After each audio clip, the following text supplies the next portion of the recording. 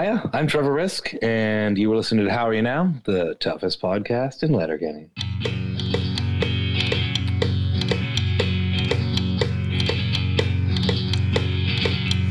My body lies over the ocean, my body lies over the sea.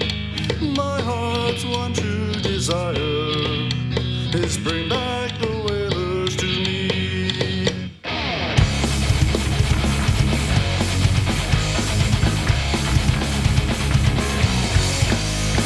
Back in 1972, the whalers were born. They moved to Hartford in 1974. 1997, Hartford lost its whale. It was Hello Charlotte and Bye-Bye Tail. Bring back the whalers to us. Bring back. Oh, my. It is another season finale for... Woo! How Are You Now? Good, and you? Oh, not so bad. Try to trick me there. You know, I do enjoy tricking you sometimes. Yeah. When I know it's not going to get me in too Right. much trouble.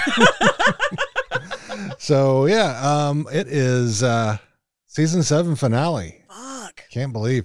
And, you know, in just another week or two, another week, we'll record the Right. the next the season 8 episode. Starting of Yeah. season 8, yeah. Oh man. And we don't have anything backing it up after that, so we don't know what's going on. right. So yeah. So maybe by the time we're done, once we get around to, because I think we record the season 8 finale, or it comes out on July 5th, I think is what. Well, and theoretically, if Letterkenny kind of sticks to tradition, Mhm. and we know tradition is very important, Mhm. somewhere around July 1st, we should be getting a new season, Yeah. even though it Should hasn't be. been announced yet. Should be, yeah. Should be. Hopefully.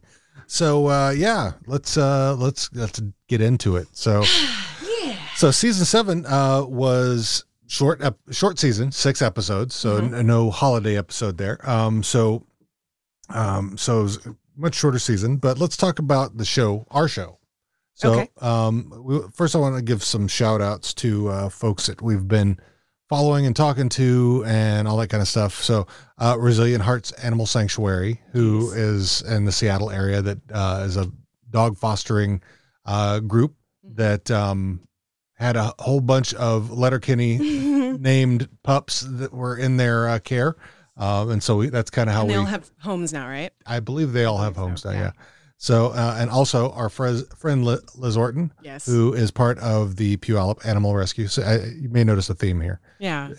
Especially because Liz is probably fostering our next dog right now. She's very cute. He's in love, and I'm being strong-armed into it.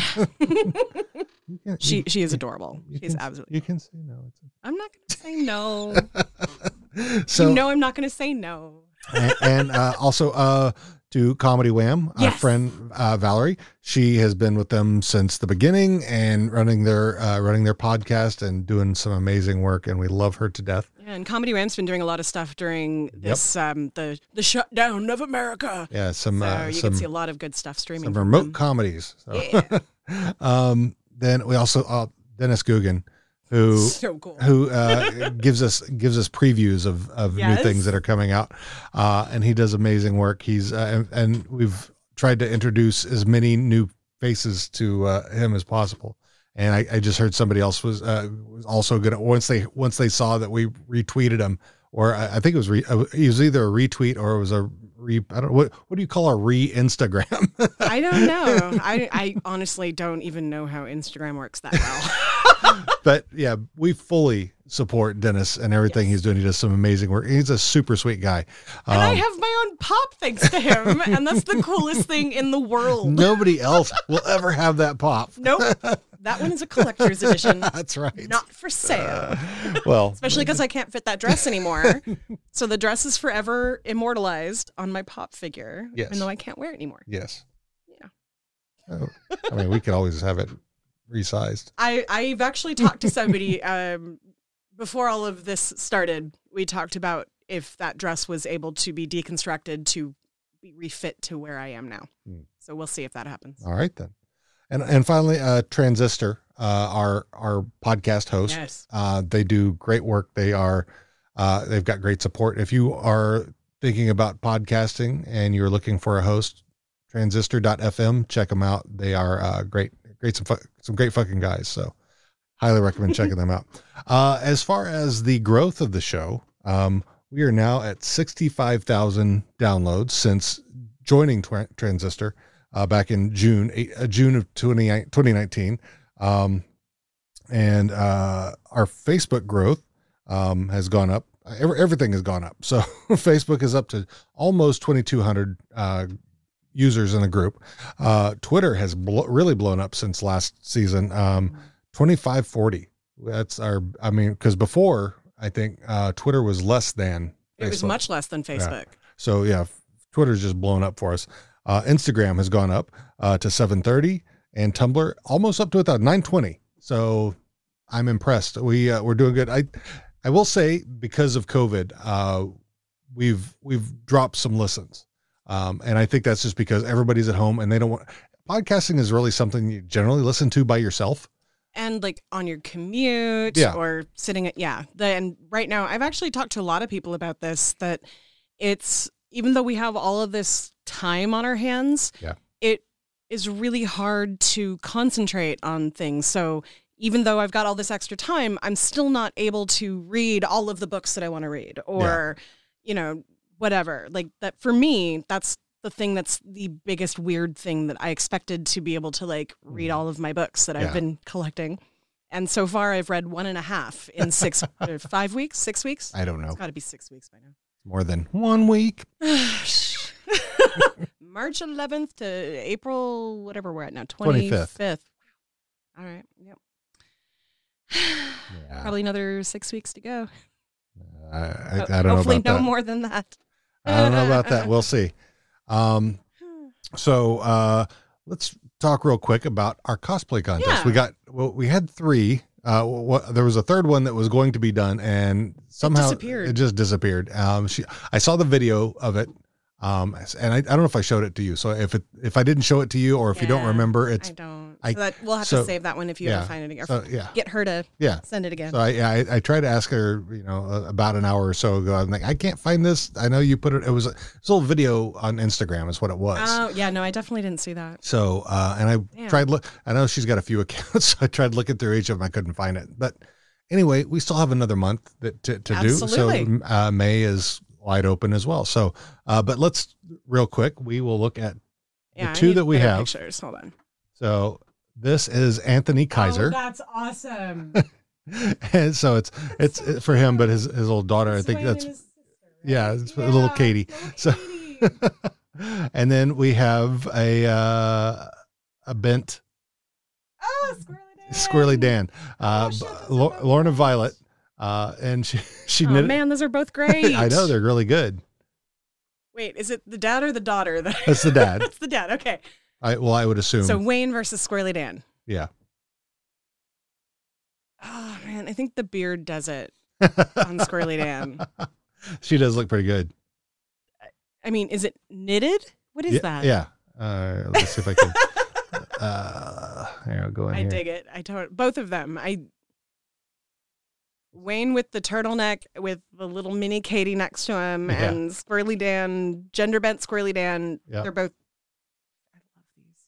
Let's see if I can zoom in a bit. I do believe, because she sent me. Yeah. She did tell me that she had to wear Derry's boots because it's raining crazily, so she didn't want to get some good boots muddy. So yeah. So a little bit of Dan, a little bit of Derry in there, kind of. Yeah, I'm gonna go with. Yeah. All right. They're both great. They're both fantastic. You know what? We haven't had one in a while. Can both of them win? They can. Yeah. I think so. Okay, good. Yeah. Okay, you both win because they're both really good, and we haven't had a cosplay in a while.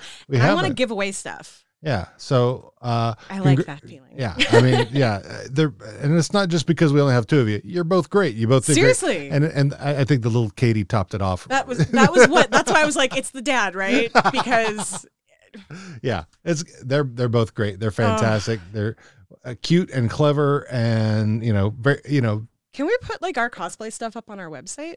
We can, sure. We should do that. Or Facebook or something. We should highlight these awesome cosplays that we do get. Yeah, I did that on the last one we had with Renee. So yeah, they're on our That's website. great, because Renee is Joint Boy. So yeah. So congratulations to both of you. Yes. I will be contacting you to find out what you would like from our merch. So I kind of want to give the Katie something too. I think that's totally reasonable.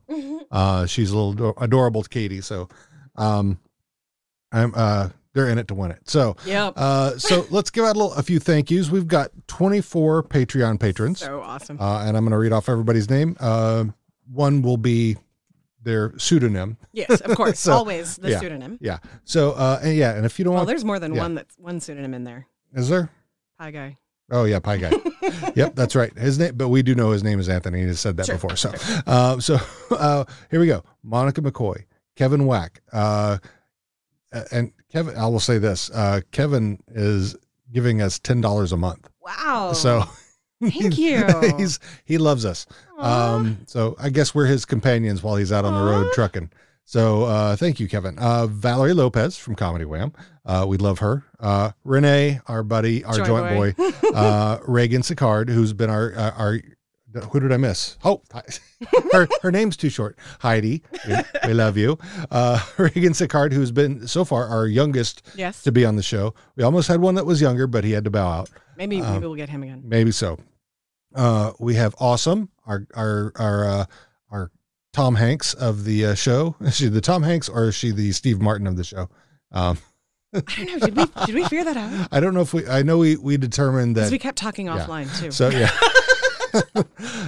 Shanna, our good friend from right around the corner. Mm-hmm. Mitch Cole. Dennis Guggen, who we just talked about with the pop vinyls, Pie Guy, Courtney Scaglione, Shane Winsma, Vegas Matt, Blue Eyed Devil, there's a pseudonym. Probably Vegas Matt, too. Yeah. Could be. Probably. Could be. It could be. Parents could have named him Vegas. We don't know. Jason Higbee, Blaine Stewart, who was also on the Kraken Ag episode. Mm-hmm. Phoenix Downfarm, Lorna Violet, who has won a shirt today. Thomas Kennedy, Aaron Schoen, Woody Meacham, Elizabeth Orton, who we just talked about a bit ago from the Puyallup Animal Rescue, Roger Primo Jr., and Jocelyn Avery. So Jolynn. Oh, was it Jolynn? Oh, there's no C. Jolynn. Well, when I see that, I'm expecting the C. Right. So I I apologize, Jolynn. Jolynn Avery. I would just like to say the thing that really caught me kind of off guard when I was looking over your shoulder when you were making these notes earlier, that when we started this, we expected to basically just be talking to our friends about a show that we like, and we were only having our friends on, and only our friends were our Patreons and our patrons. And now, like, just strictly people that we knew before we started doing this podcast, there's 3 of them. And we have met in person a lot of these others, and we have talked a lot with a lot of these others. Like, we've made friends and family because of this podcast. Totally. I love that so much. Yeah. I'm sure there's a lot of crossover between Twitter and Facebook, but that's over 2,000 on each. I don't know how much crossover there is. I know there's a number that aren't on Facebook or aren't on Twitter. So, to have that many people consistently, who follow us or chat with us or whatever, it's amazing. And Tumblr, Instagram, I like Tumblr, the Tumblr to Facebook, there's hardly any crossover there. Very, very, very, very few. I don't think I've gone back to Tumblr and I can't remember how long. Yeah. Very, very few Tumblr folks go to Facebook and vice versa. So, so that's kind of cool. So we want to give thanks out to all of our guest hosts. And we'll be talking about them as we go through the episodes here. Our musical guests and all of our listeners. We really appreciate you listening and sticking with us. I know it's really weird right now, but stick with us. Especially if you're not a patron, because at the end of this episode, we have our interview. We do. Yeah. So if you're not a patron, you'll now get to hear our interview with Trevor Risk. So who I totally end up fangirling on by the end of the episode. He was so fun, and you'll get to hear soon. So he's like somebody that I would have been hanging out with totally. easily for most of my life. Yeah. He is such a fun, normal. normal. Oh, he's not normal. He's normal like we are. He's normal like we are. Exactly. So, so thank you everybody who's been listening and following us. And that's, we wouldn't be doing this if you weren't here. So, true story. Well, I don't know. I mean, we probably wouldn't have kept going if people weren't listening. Yeah. So I mean, when you've got 65,000 downloads, it's so kind of crazy. Yeah. So I mean, and I think when we switched over from the other one, we were at quote unquote 8,000. I think their numbers are off, and it was probably more like 5,000. So, which means we're right about 70,000 downloads. So, which is fucking awesome. Yeah. I never thought. In like a year and not quite a year and a half. Yeah. So fuck. Anyway, so let's get on with the shows, shall we? Sure. So, season 7, episode 1, Crack and Ag. Let me start just with the season in general. This was a little weird season. Different. Yeah, it was very different. Not that it was bad. I think it was just it was a curveball. A lot of people weren't expecting the kind of things that went on. Most of the people that got caught off guard of it were people who've been watching the show from the beginning or have been watching for a while. And it definitely, like, you can tell that there's kind of a different feeling about it this season in season 7. I wouldn't say it's bad necessarily, but it definitely, for people who have trouble with change, that was, it was different. It was different. And it was very much like what you kept mentioning, like they made it for an American audience just to make sure that the American audience was on board with all of the stuff. The new American audience. Yeah, the new American audience. I mean, they didn't know a lot of us were going up to Canada. Right, yeah. to watch the episodes for before. So, yeah. Thanks, Hulu. So anyway, Crack and Ag, like I said, our guest host for that one was Blaine Stewart. Mm-hmm. And our musical talent, who's been with us since the very beginning, Hard Money Saints. And we, the top moment that I saw, and I'll let you, I don't know if you'll agree with this or not, but was we had a little, Blaine needed us to do something for him because he is a television and radio host. Yes. So he wanted to kind of PG-13 it a bit. So, we did that for him. So more PG, because PG-13 is like what we are. No, well, we say the F word a lot. So we went into Fuck Fight Ferda like this to a little maybe Fuck Fight Ferda. Yeah. Hug Fight Ferda. Is that what we said? Oh. Yeah, hug. I only hug the people that I really care about, so it's the same thing. Cuddle. Yes. Oh. Now, I will snuggle the fuck out of everybody, though. I love that. I will fuck the snuggle. Oh, wait. That sounds painful.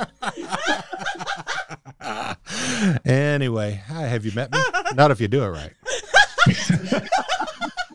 So, if you've been following us for any time, you know that Fuck Fight Ferda is our version of Fuck, Marry, Kill, which people have been playing since the time of Christ. Absolutely. Pontius Pilate, kill. Yeah. Jesus, fuck. Started the whole thing. Yeah, that's right. Well, I think Mary got fucked. I think Mary went, oh shit, you wanted to marry me, but I just, it's a miracle. It's a miracle. Okay. It was Humperdoo. No, shit. No. Little preacher reference there. Anyway. I love how I forget about our conversations after we have them. So one of the greatest things about doing this podcast is hearing shit like that again and trying to not laugh louder than I did on the recording. It's funny going back and listening to that because picking up on those things because as I was listening, I have to go back and listen. Like I have to go back and listen to the show, watch the show a number of times. The same thing with this. I have to go back and listen and say, okay, what the fuck did we say? Because you don't always remember what you said when you said it. So, but yeah, especially me. So I had a lot of fun with that. Blaine said it must be painful. Yeah. I mean, then I said, not if you do it right. And then I thought, well, maybe if you are doing it right. So, maybe that's what you want. yeah, who knows? And if you haven't listened to one of these recap shows in a while, we ask everybody on our Facebook group because that allows you to have the most voting options. I would put it on Twitter if they allowed more voting options. But so we had put in a poll for, what were the best quotes from each episode. And the best quote from this episode was... Late for fucking steak night. Nukes of steaks. Bird of beef, no less. Gordon Ramsay had fucking spit. He's a good guy. He's a real good guy. He's a great guy, but he's a hair guy. What's a hair guy? Well, a guy with hair, likely. A guy who spends too much time on his hair. Oh, yeah. Ramsay's a hair guy. Look, Ramsay cooks a great steak, great quail, stews and what have you. It's like you want to like him and everything, but every time you look at him, all you can think about is him Biebering into the mirror, fucking with his hair to make it stand up like that. He'd be like, "This is fucking rotten!" Pull your finger out your ass. You say the food's great, people love it, I am shitting myself, you fucking twat! No, I am not here to tell you not to put raw onions in a fucking French onion soup, you fucking useless bellend! Well, choosing a hairstyle's complicated. No, it isn't. It isn't. You get it wet, then you let it dry. So first he comes in late for suppers, and now we gotta listen to you slag on a true culinary artisans? Sorry, I'm late for supper. Call me anything, just don't call me late for supper. That's right. And one thing I think, this is a little offshoot, I don't think they had anything in front of the produce stand this season. No, because they weren't outside. Yeah. Yeah. So anyway, just a little something that I realized. Yeah. I probably should have picked up on earlier, but then I was thinking about it. Yeah. So anyway, so that was episode 1, Crack and Ag, in a nutshell. So then we get to episode 2, Red Card, Yellow Card, which Wayne was trying to help other people that just, there were too many people to help, basically. So he used the soccer method of helping them sort themselves out. Our guest that episode was Ruthie Love. Yeah, she's adorable. And again, Hard Money Saints for that episode. We had a little bit of a conversation. Okay. Had a little bit of conversation about Stuart's horn. All right. How about the lead from The Hottest Sex Imaginable? Stuart. I have conflicted feelings about Sturt. Yeah. I think I'm going to put him, I'm really conflicted because it's kind of one of those things where, like, if I saw that gold lame jacket, I'd probably tag him just to steal it. But I'm still going to put him into Ferda. All right. So, yeah. I mean, that sounds kind of like, one of his friends. Yeah. Yeah. I mean, yeah. I told you, skip your life. Those old habits die hard. Yeah. I think the only way that somebody couldn't skip Stuart is if they were a size queen. Yeah, that's one of those conflicted feelings. See, and that's scary to me. I gotta know. I'm totally on the Katie train. Like, really? I don't want to find out for myself, but really? Like, what was it, an Arizona iced tea can or something like that? Like I think a Red Bull something, or can of tennis balls. It was can of tennis balls. It was tennis balls, but it was some. There was also some energy drink. I can't remember what it was. Okay. Yeah. So yeah, I'm gonna say Ferda. So we're Ferda on Stuart. I would totally support The Hottest Sex Imaginable. 100%. 100%. Yeah, no, that's it. Yeah. I got nothing else. Now, Susan Serrated. What about? I stand it. Yeah. I stand Susan Serrated so hard. Oh my God. So, yeah. So it was a tall boy can of Red Bull. Yeah, that's what it was. Yeah. I'm definitely not a size queen. I'm very, very happy not being a size queen. At least there's some out there who will take one for the team, I guess. Totally. Yeah. That's how it works, right? Absolutely. So yeah, I guess there's never too much Stuart's horn talk. I mean, apparently, because it keeps getting brought up over and over. Yes, exactly. That's some good fucking. And the quote for this episode. Your most famous expression has now been immortalized forever on a t-shirt. Pitter patter, let's get going. Yeah. Airball. Like this? Airball. Daniel, yours too. Get ready for it. Apparently, swings and a miss. You're welcome. I did not forget about you, Mr. Barrel. What about this? Take your time, read the whole thing. It's long. When you love your job, it never seems like work. Oof. Strike 3. Oh, and Katie, this one you have to send over to your ex-boyfriends Riley and Jonesy because it is...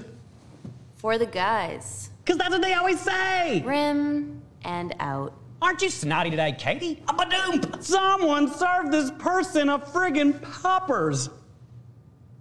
And this one's for all of you because you're always doing my chores. And... Oh, you don't want to say yes. You want to maybe give it a... hefty, no thank you. I'm still upset that those aren't real merch items that I can get from Letterkenny. Like, I'm sure that they're out there on like some Etsy Somebody's awesomeness. made them, yeah. Yeah, but like those particular shirts. You want official. I want official merch that says apparently. Like, I need that.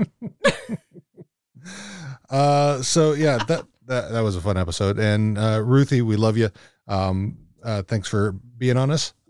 Yeah. Yeah. Yeah. Yeah. Let's go with that. I like it. Well, she's tiny, so. Anyway, so let's get up to season 7, episode 3, Nut. That was a fun episode. And of course, we had to have our buddy Rene Encarnacion on there because not only did he request it, but it's perfect for us. So yeah. And he really is a lot of fun. Yes, he is. Totally. So where was I? Yeah. The moment. Yeah, the moment on this. Let's see. Did I 6? 6. All right. How about the lead from Nope. What else we got? I love the part where I forgot the exact line, but like somebody basically mentioned like who's seen bigger Johnsons, and Katie was about to answer, and Wayne was like, "Don't, just don't, please." Yeah, and then she got all excited about the Lyndon Baines Johnson. That one cracked me up too. I'm like, is she a size queen or was she a president freak? Because there's people who are like into kinky president shit. You know? No, well, we know she's been once she heard from Wayne the first time about how big his horn was, then she was all like, "Oh my fuck!" She got upset. She got upset about it. She was mad that she missed out on that. And even in this, when Roald was describing it, she's like, "Damn it! Like I missed my chance."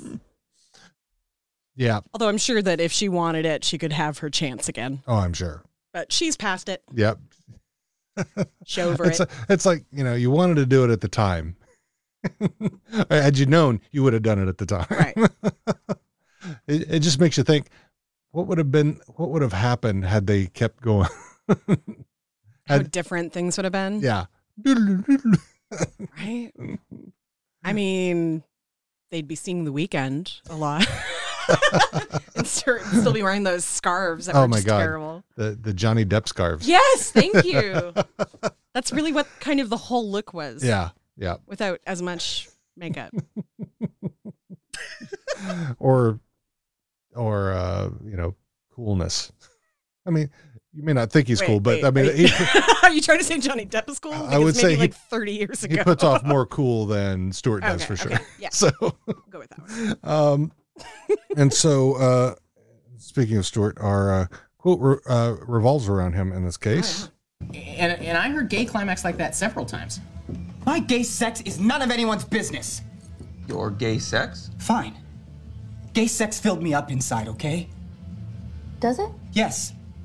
After gay sex, there is no other sex. Are you happy? The gay sex was different than all the other sex you'd had then? Gay sex is the best of all sex.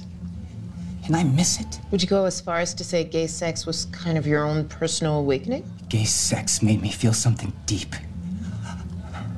Deep inside of me. There, I said it. It's as though my whole life was meaningless before I discovered gay sex. Are you satisfied? Gay sex made me feel pride. Gay sex made me feel like He-Man.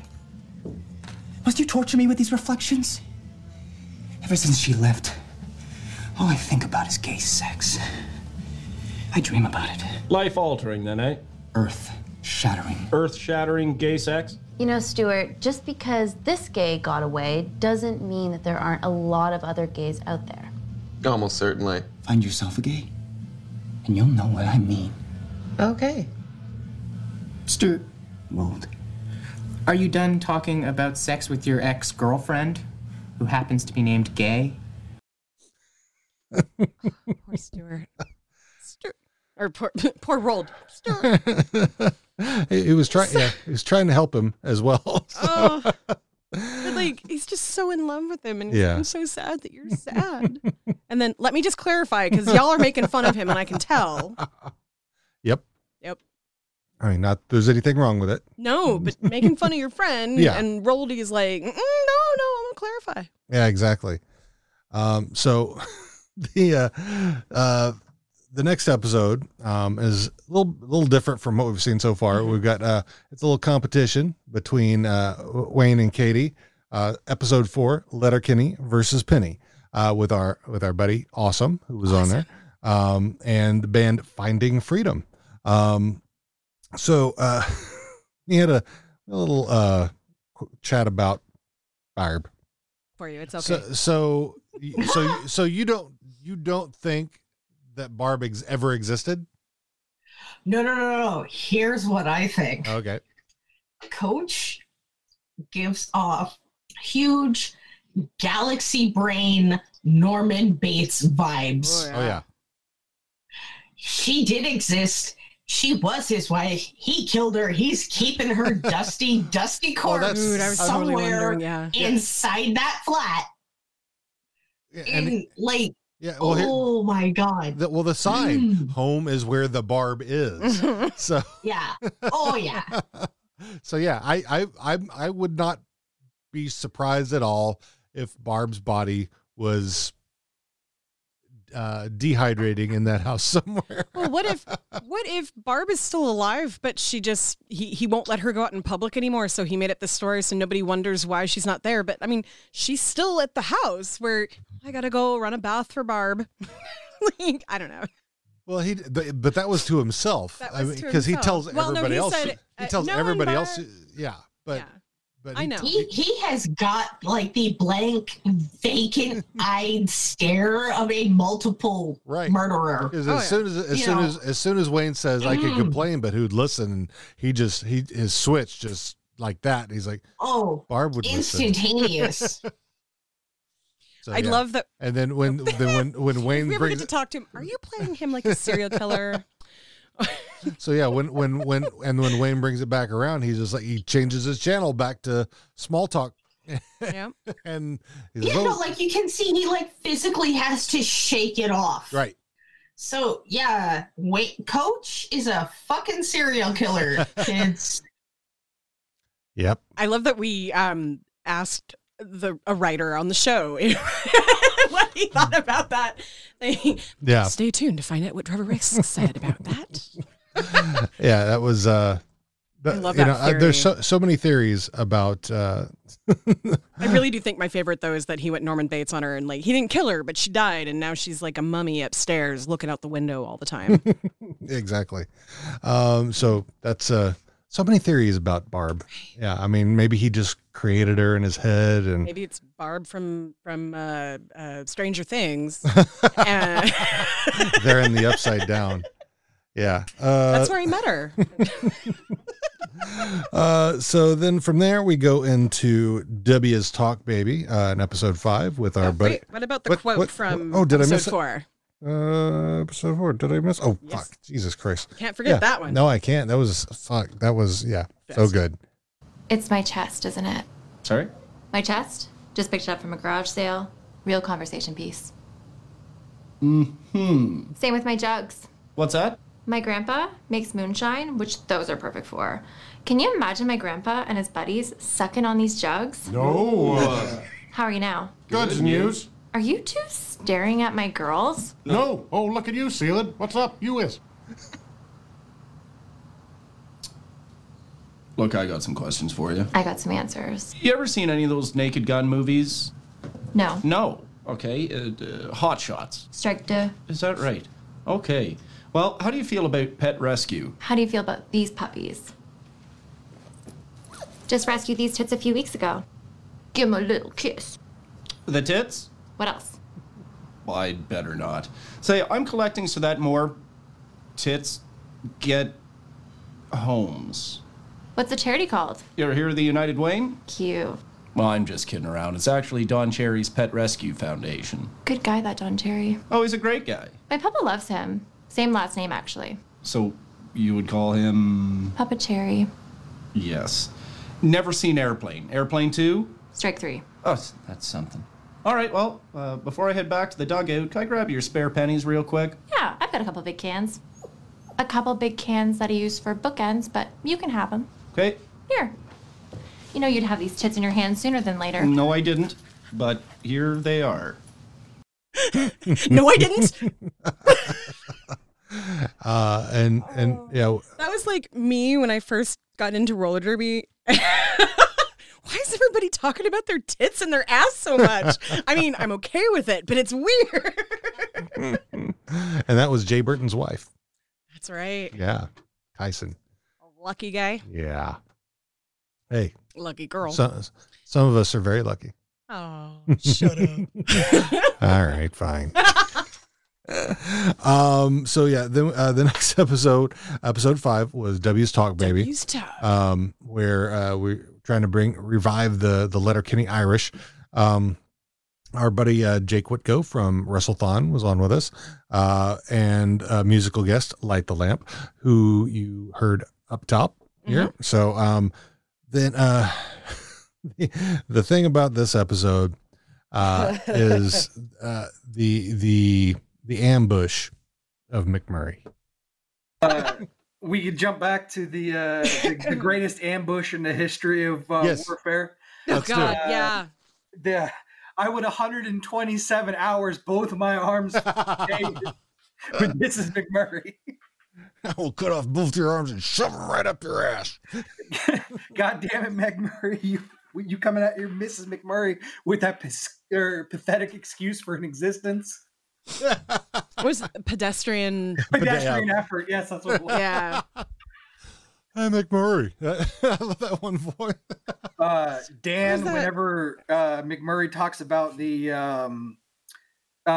going to mass for Christmas Eve, as soon as he's not praying about his giving him an extra inch on his leg, Dan just goes, fucking Catholics. Fucking Catholics. Yeah.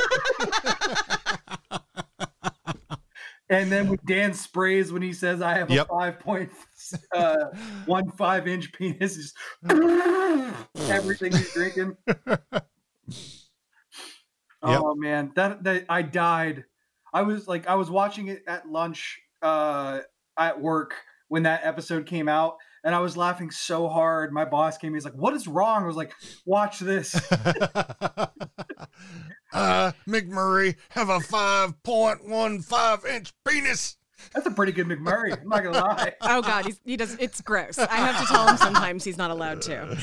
I think my favorite part of that scene was Patty, the one he hooked up with at a Buck and Doe, because it sounded so much like Lola from Big Mouth that I had to check and make sure Nick Kroll was not like guesting on it. At least it wasn't anywhere.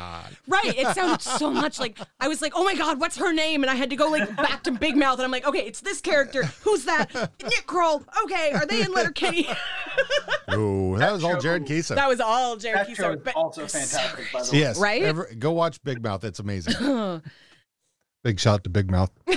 But yeah. Oh, you're so pathetic. Oh my God. McMurray, you were just so pathetic, and I just couldn't. All about his. I have some life-altering news for you. Well, we got about a half dozen townships watching, so hope it's not too personal.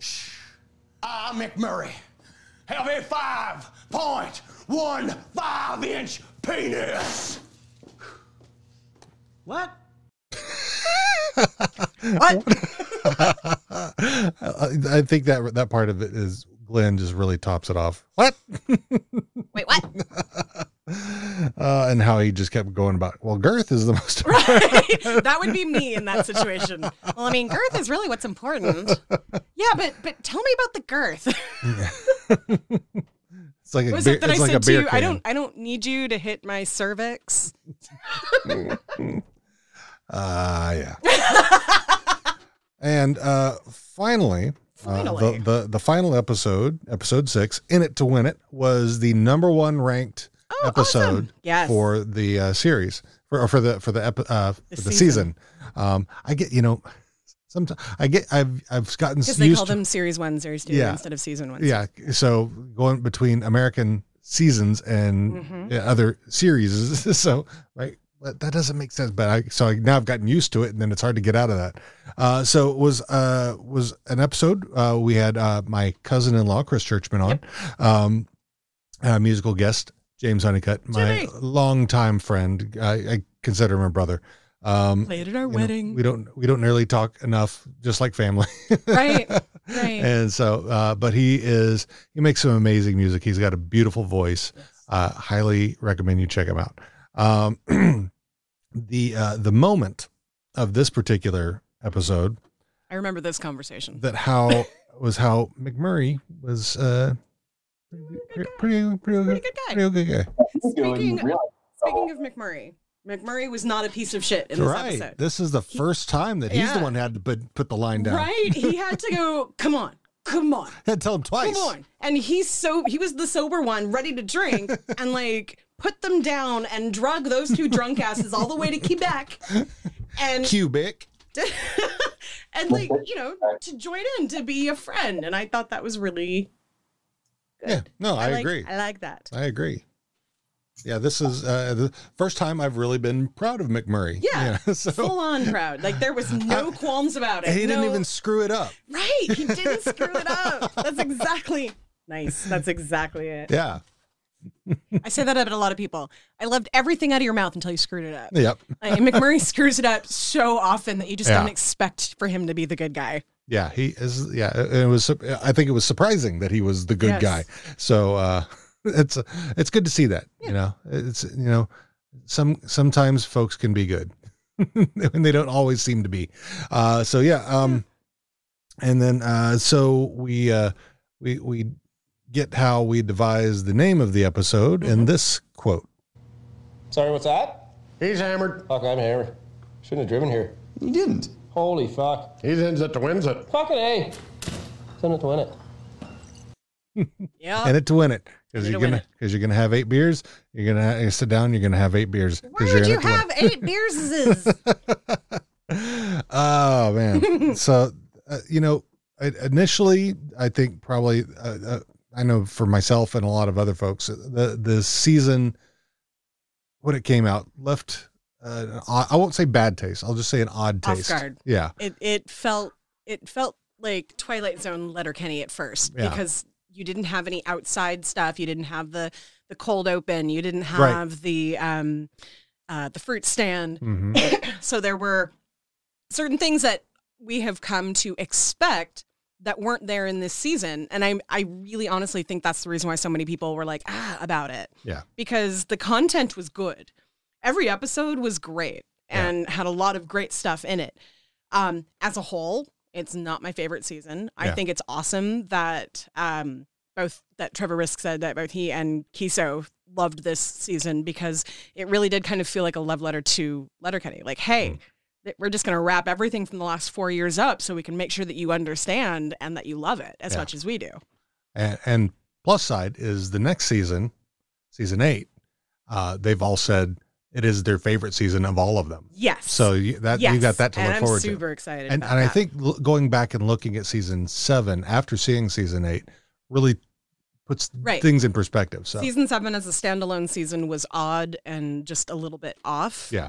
But when you put season 7 and season 8 together, it's a really, the way that it's intended, in America, we have 17, 18, 24 episodes in a row, and then it doesn't play for the next year and a half. Whereas in Canada, every 6 months, they might have 4 or 5 episodes, and that's pretty regular. That's a normal thing. So putting out half a season and then putting out another half a season in American terms is what Letterkenny does. Not putting out a season and then putting out another season. It's here's the setup, here's the reward. Yeah, I think about shows like Supernatural, who are ending after 15 seasons. Yeah. And if you'd have done them in Canada or any place else, that would have been 30 seasons. Yep. Or more, because half of their seasons were like 20-something episodes. Their episodes are all at least 20 episodes. Yeah. I think they're generally around 22 to 24. Whereas most English and Canadian shows, and, you know, someone out there, please feel free to correct me if I'm wrong. It's been a long time since I've regularly watched Canadian television, but it was like 6-7 episodes, maybe. Yeah. Like 4 or 5 is the most likely. Yeah. And then you would have the longer ones would be 6 or 7 episodes. Right. So, yeah, because I remember watching Luther, and they were like 4 episodes a season, 4 or 5. Church. Yeah. Yep. So like half the shows we watch are from the UK. So like we're used to that.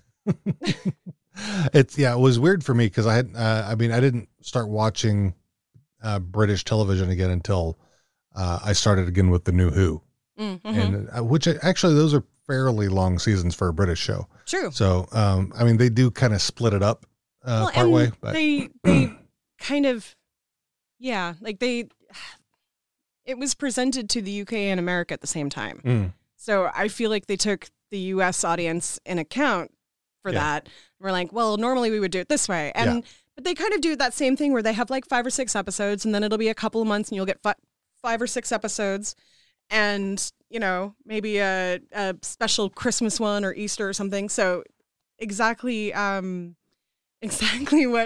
you have here in Letterkenny. Yeah. So anyway, so what's coming up? Season 8, we'll be starting to recap that in a week after next, and then we're working with at least 1, maybe 2 cast members. Awesome. I know about one of those. Yeah. So we're trying. I know there's 2 big cast members that we're working on. Beautiful. So I guess for now, enjoy our interview with Senior Trevor Risk. We'll talk to you soon. All right. Bye. Bye.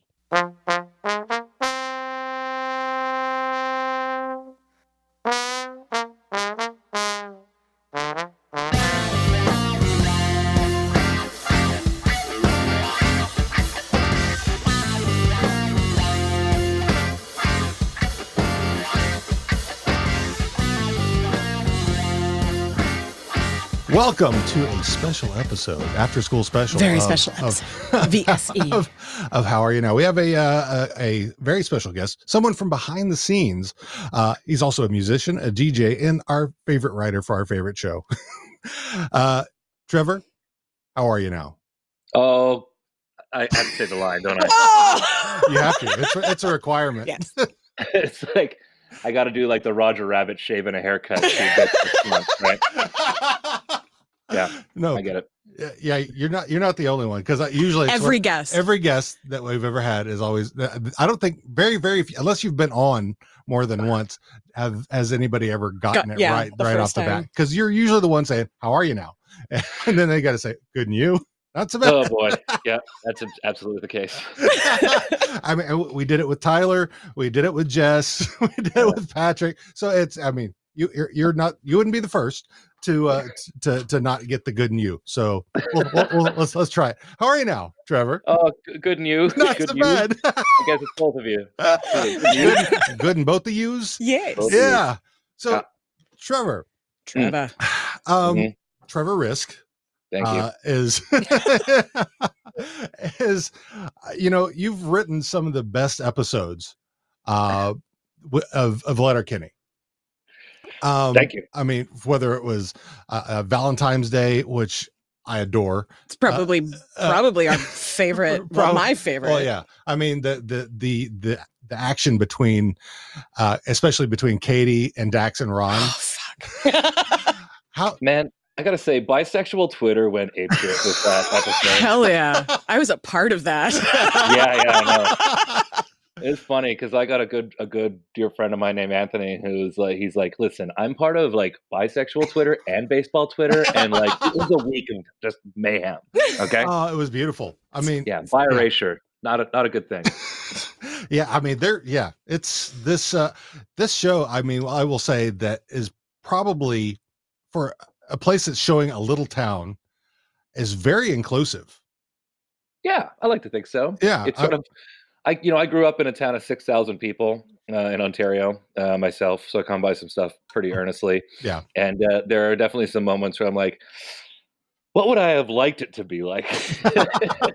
I feel that way about Seattle. Like the way Seattle is now, it seemed like a small town when I was a kid. And like, that's what I imagine small town to be like. And that's kind of what Letterkenny is like to me. Yeah. Yeah. Seattle, you want it to be a little more Mother Love Bone and a little less Audio Slave. Right. I mean, I grew up in a little town in Texas. Yeah. That's not quite quite the same. So yeah. So I hitched my way via the Army to Southern California and then Seattle. So that was a growing experience for me. Of course. Yes. Well, the thing that America does have over Canada is you can move to different places a little easier. I mean, like, listen, I love the country, right now. But maybe right now. But like, Canada has like 3 big cities, and then for the most part, most people don't like the mid-sized places, although I will say, shout out Saskatoon, love Saskatoon, great place. But in America, it's the mid-sized cities that are the cool ones. It's the Seattles, the Portlands, the Nashvilles, Austin, that kind of thing. So, yeah, if you hitched a ride, no matter how you hitched it, I hope it did well for you. It's, growing up in a tiny town, two different tiny towns, was very, and then going into the Army, and then getting out to each part was more and more eye-opening, and for the better, obviously. So I mean, yeah, when I met him, he thought he was libertarian. That's adorable. I know, right? I was more like old school libertarian. Before the Tea Party people. Yeah. Like this is 14 years ago almost. Not hard right J libertarian. No. So for yourself, in Letterkenny terms, do you see yourself as hick, skid, hockey player, or Christian? Skid. Skid. Yeah. I had a feeling. Yeah. But that's okay. I mean, it's 100% skid. I definitely, how the skids think they're better than the rest of the town. Oh yeah. But the skids, and I know you're part of that writing as well. But the skids have always been like Shakespearean fools to me. Yeah. I mean, the words that they speak and the way that they do, and but they're just absolutely assholes. I mean, here's the thing. Like, did I act like I was better than everyone in the town? Yes. Was that a mistake? Absolutely. Was I better than everyone in the town? It's yet to be seen. I don't know. That's true up in the air. Like people say, like when you're using these $5 words, people say all the time, they're like, you shouldn't use a $5 word when a nickel could suffice. And you're like, well, maybe you're calling me pretentious using a Mark Twain quote, and that's fucked up. Like, damn, son. So I think I just developed a crush. That's all right. Whew. Okay, sorry. Intellectual. So what got you? So what was your path to Letterkenny? Well, Kiso and I have known each other a real long time. He was a bar back at a bar, and I was a DJ. Nice. Yeah, and he would come over to me and be like, "Oh, buddy, what song is this? It's just giving me a bang over tomorrow." Good headbang, and his neck would hurt the next day. Oh, God. And we became pals. In fact, that little bar that doesn't exist anymore in Vancouver, that bar is home to Dylan and Andrew both worked there. Nate worked there. The guy who does a lot of the score, Jason Corbett, he was the manager there. He hired us all.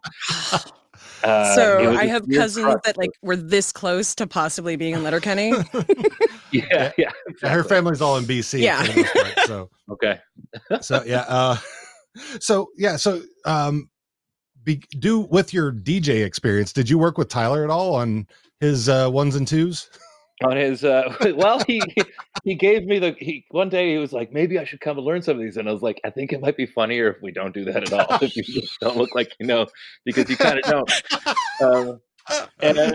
But like Jared, okay, so Jared and I was a recording artist for a while, and in the first couple seasons before I came on, there's some of my music in it. The song that's playing during the Super Soft Birthday scene, that's me singing in the background, playing guitar. Excellent. What was your band name? That band was called Sunshine, and before that I was in a band called The Good News, and there's both Sunshine and Good News music in the first 3 seasons of the show. Excellent. Cool. Jared, he walks the walk. He brought along a lot of pals, didn't leave anyone sort of behind, gave people shots with less experience than would have otherwise, whether it was the music or the writing and that kind of thing.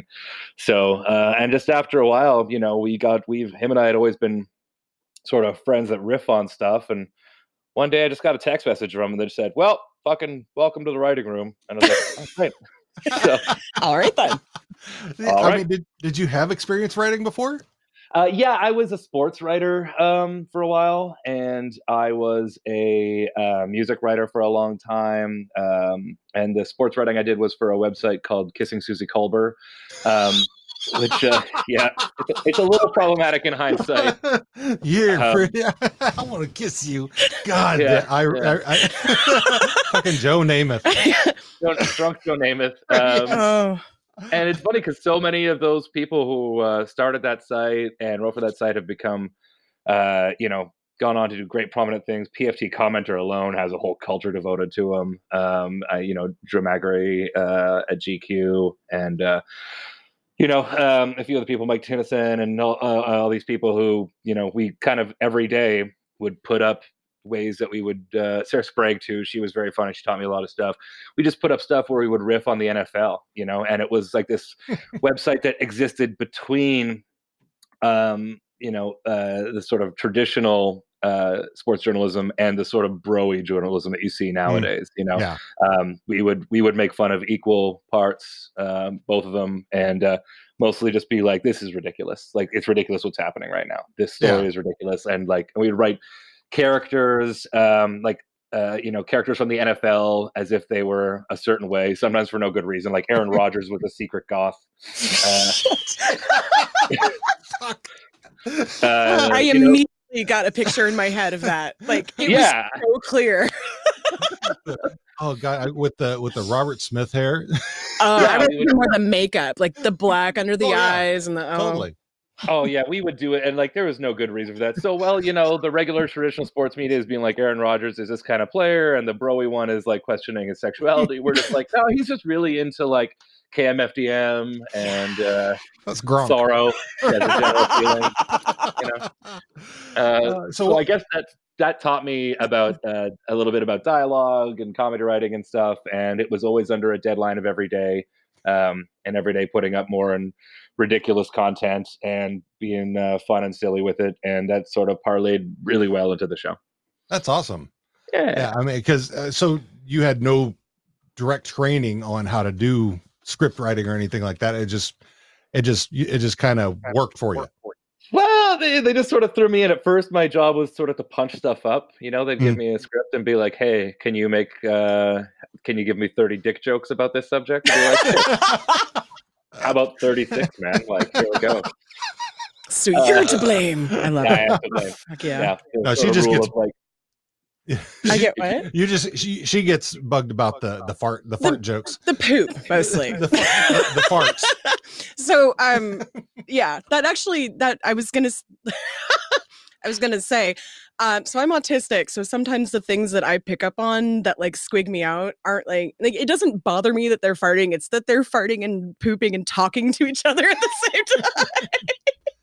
I will say that I always say that the scatological humor is very American. Like, you can't watch an American show without poop and farts. Yeah, and I don't watch a lot of American shows. No, I know. I mean, I've got I'm half British, and I grew up watching a lot of British comedy, which the big difference between British comedy and American comedy is British comedy is dialogue driven. American comedy is situational. I think The Hangover was like the biggest American comedy of all time when it came out. and no one could tell you a line from that movie. You know, it's just, isn't it funny this is happening? Isn't it funny there's a monkey involved, or this guy's pants are down? And then there's, you know, shoehorning some sort of poop and stuff, sort of. So I'm more like the dialogue kind of guy. You know, I grew up on a lot of things like Red Dwarf and Bottom, and you know, Doctor. I'm a huge Whovian. Yes, I'm into the Whoniverse. Who's your doctor? I have a TARDIS on my chest. Yes.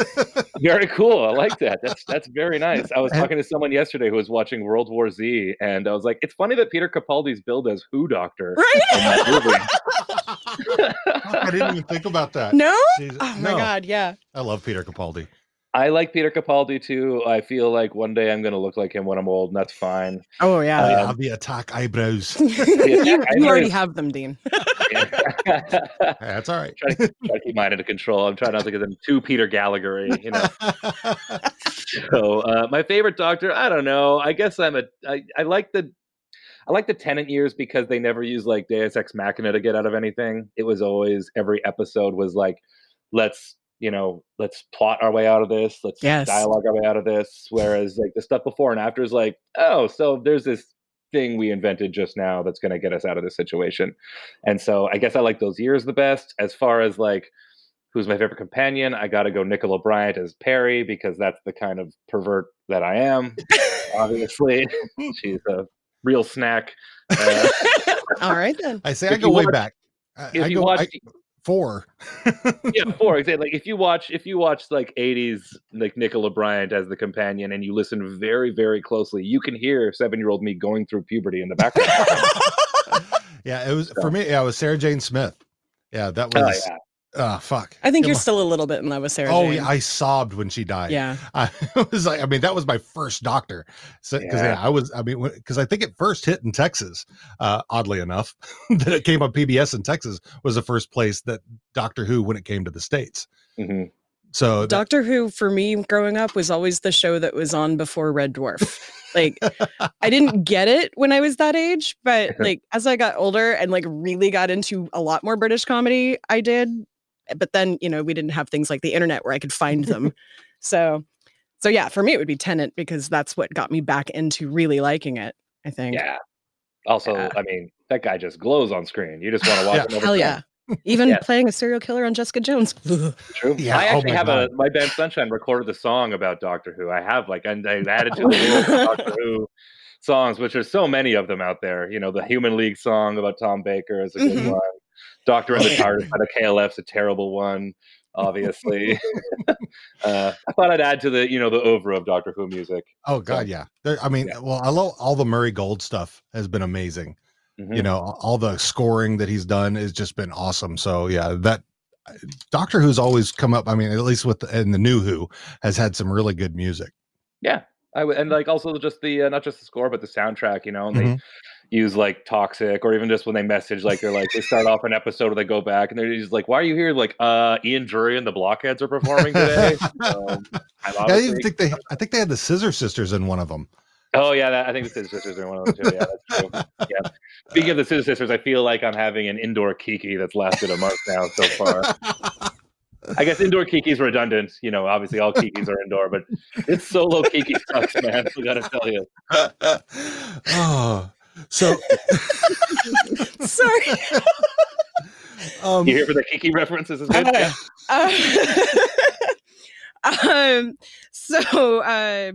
Actually, we've asked everybody who's come on so far, and since you've known you've known Jared for so long, do you have a good like hilarious Jared story that you can share with us?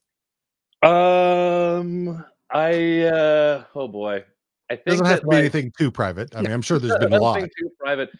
Oh God, a Kiesel story. I mean, the story of him inventing the term "bangover" was great. He was just like, you know, if you're gonna DJ here like 2 nights a week, I gotta figure that out because my head's banging the whole time. My neck hurts. Got a full-on bangover. I don't know. Everything that guy is funny. I don't mean to be too saccharine, but like, the sun shines out of that guy's dick. Like I can't say anything bad about him. Well, yeah, well, I mean, that's the same thing everybody said pretty much. Yeah. I mean, yeah, It's a great fucking guy. Tyler was the first. Tyler was the first person we asked that to because he was the first one we interviewed. And one of the questions, and I'll ask you this just because I asked it to pretty much everybody else, and see if you have the same response. Who's the kindest person you have ever met? Oh yeah, it's got to be him or his dog, probably. Yep. Oh, Yeah. I love Gus. Big Gus fan over here. Love Gus. Oh yeah. I do have the first time I was ever on set, and it was the first time I was ever on set of anything, and it was the first episode with Dax and Ron, and Love them.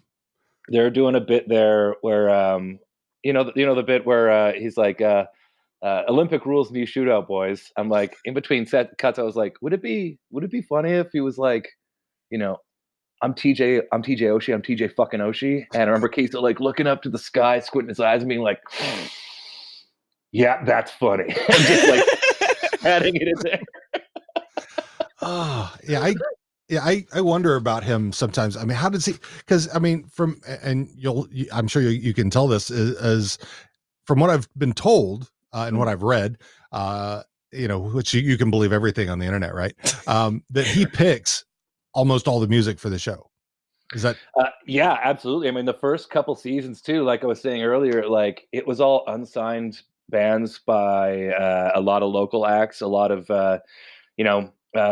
sort of low level bands from like Merritt, BC and stuff. You know, it was stuff that Jared and I have been making each other mixtapes for years, still do once in a while. Nice. And he's kind of, there's like probably like two instances where like I didn't pick the music, but I was like, hey, have you heard this song? And he's like, oh, this song. I was like, oh, great. So like the like in one of the scripts, it was like the talent show when they're he's like, then a song sort of like Cotton Eye Joe comes on. I was like, well, have you heard this song by The Grid? And I got back like a week later. He's like, fuck, buddy, that's the one. That's good. So that's the one Derry's dancing to? Yeah. Nice. Yeah, but he does pick up, it's his favorite thing. I mean, like, Kiessel's pretty upfront about the fact that Trainspotting is his favorite movie, and big reason that is because they tell stories through music in that movie. Mm-hmm. That's a big Danny Boyle thing, you know. And there's a hard line to walk between stopping something like a movie dead to make a music video, like they do in Donnie Darko twice, which I fucking hate.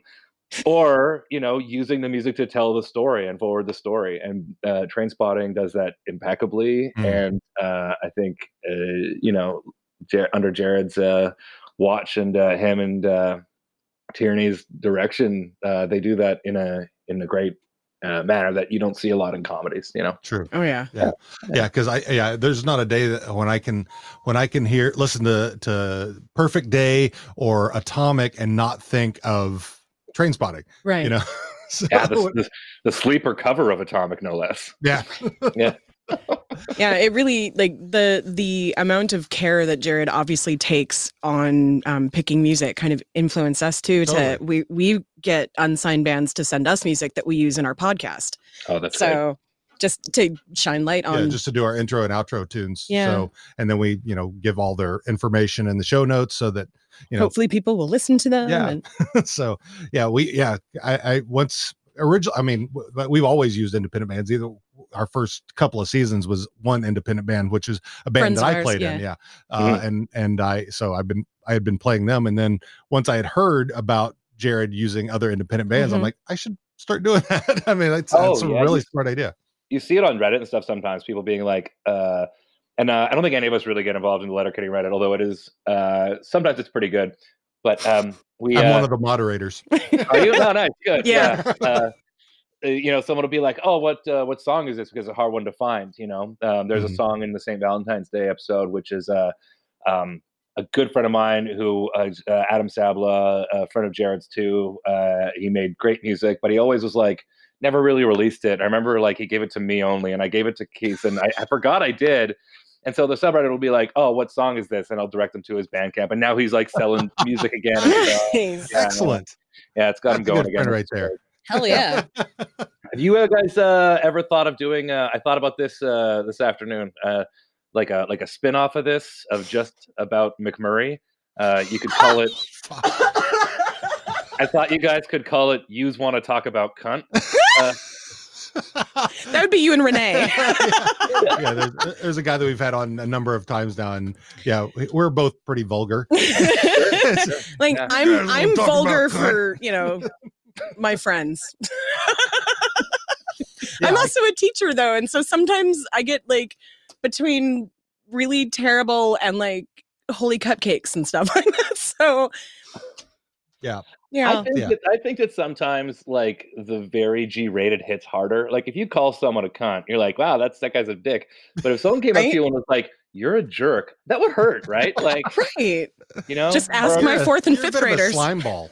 Yeah, you're a slime ball. Just like, well, tough toenails. Be like, ooh, that kind of stings. The weird ones are the best. Like the I think the one that was picking up steam as school got closed down because of all of this stuff. Calling each other nipple tit. that I was like, okay, that's an original one. Nipple tit. I'd be more concerned about non-nipple tit. But I literally was like, can you explain that to me? No, it's funny and they don't like it. Okay. Oh man, like what grade do you teach? 4th and 5th right now. I just remember all of the like things we had. We knew swears in the 4th and 5th grade, but we knew we weren't allowed to say them. So we'd say things like, "I don't give a care," Yep. Or like when you upset when you upset a 10-year-old and they like want to swear, but just go, "Free off, frog." Yep. That would be everybody who's not in my classroom though, because I actually work with kids with behavioral disorders. So right. Last year we set a goal in our classroom to get under 500 swear words a day. And it did happen by the end of the school year. And this school year was going fantastic. And now I get to see 2 out of the 7 of them on Zoom once a week. So I'm pretty sure you're not allowed to swear on Zoom, so it's fine. Fuck those guys. So going back to Nut, because Nut was a really excellent one. I mean, I love watching Dan get uncomfortable is amazing. Favorite things but who was the voice of the porn actress? I got to tell you, I don't know. Oh, because we've been arguing about that. Because I think it was Nathan. Because when he was kind of doing the voice, and it felt like it was pitched up. So I wouldn't put it past anyone to have Dalesy be the porno. Yeah, that makes sense to me. See, here's the thing: like the way to enjoy this the most from like my job on the show is we write it and we punch it up, or I punch up someone else's script or something, and then it goes, and then like I don't think about it for like a year and a half, and then it comes out and I start laughing at it myself, Like there was a point where there was like 3 seasons that I had written that nothing had come I'd written on that had nothing come out yet. And so by the time it does come out, I was like, oh yeah, that's stupid. So like when that came out, I was like, oh yeah, I forgot we had like porno voices. I wonder who did those, but I just kind of never asked. Well, yeah, there's because I mean, like in when they were doing Crack and Ag, I mean, obviously a lot of the bulk of those were Kiso. There were a couple in there I wasn't quite sure about, but sometimes we can really tell, and sometimes we're like, oh, damn it, who is that? Do it again. No, I can't figure it out. I mean, also like, were you involved with Little Kenny at all? Yeah. I mean, aside from your one-eyed mouse. Yeah. See, here's the thing. I did not know that had been written and that I had become canon in the show. That's fantastic. And the way I found out was at the live show in Vancouver where I was at the time. And I had 15 friends in the row with me. And that came up, and 15 people just pointed at me and laughed their ass. It was a nice surprise. It's exactly how that should have gone down. Yeah, I was like, wait a second, rewind. Did I just hear that? I did hear that. So yeah, I mean, obviously that Kiso doing himself. I couldn't quite tell if that was Dale's and Katie didn't say anything. She was just there. And so was that Dale's and K-Trev doing their individual voices there? I'm pretty sure, but I couldn't say 100%. Okay. I don't know. I remember writing on it, but again, I'm really bad for this. I forget like what I like. When like people like, did you write that joke? And I'm like, I don't know. It's just a collaboration. Like sometimes we just go around on it and stuff. We just email back and forth constantly, and whatever ends up happening happens. So I know. So I know Kiso does a lot of the writing. You do the writing. How deep is your writer's room? We actually don't have a room. So we let me see. There is Jacob and Jared, myself, Jonathan Torrens, Nice. Sonia Bennett. Oh boy, I should know this because I've seen that clip at the CMAs a bunch of times. CSAs a bunch of times where they take us all. Country music. Oh yeah. Yeah, I was just in Nashville for 4 months. Okay, it's still on the brain. So what's coming up? I mean, I'm sure you've written stuff already for the next season. Yeah. Well, we know there's a season that we're waiting to come out Right. at some point, hopefully in the nearish future, hopefully. Yeah, I guess so. Usually it's around, I don't know the date, but it's usually around Canada Day. Yeah, that's, yeah. So that would be like my presumption, unless, I know a lot of people are pushing out content that's ready right now on a lot of streaming sites because people are, absorbing it a lot more than usual. I have no idea. But there's that. We're taking this time to work on the next season right now. So I'm just holed up in an Airbnb, working on this and the Trailer Park Boys video game. That's all I do day to day. So as many terrible dick jokes as I can write, and then as many. We expect the finest of dick jokes. The finest, the sort of the Dijon of dick jokes. Give me more dad jokes. The dad jokes are where I'm at. Yeah. You want to hear my favorite dad joke? Hell yes. We Okay, ask people to call in to give me their dad jokes. Why did the blind man fall down the well? Well, he couldn't see that well. She's gonna move up there. You've got a new one. I'm so glad this isn't on video. I've wet myself.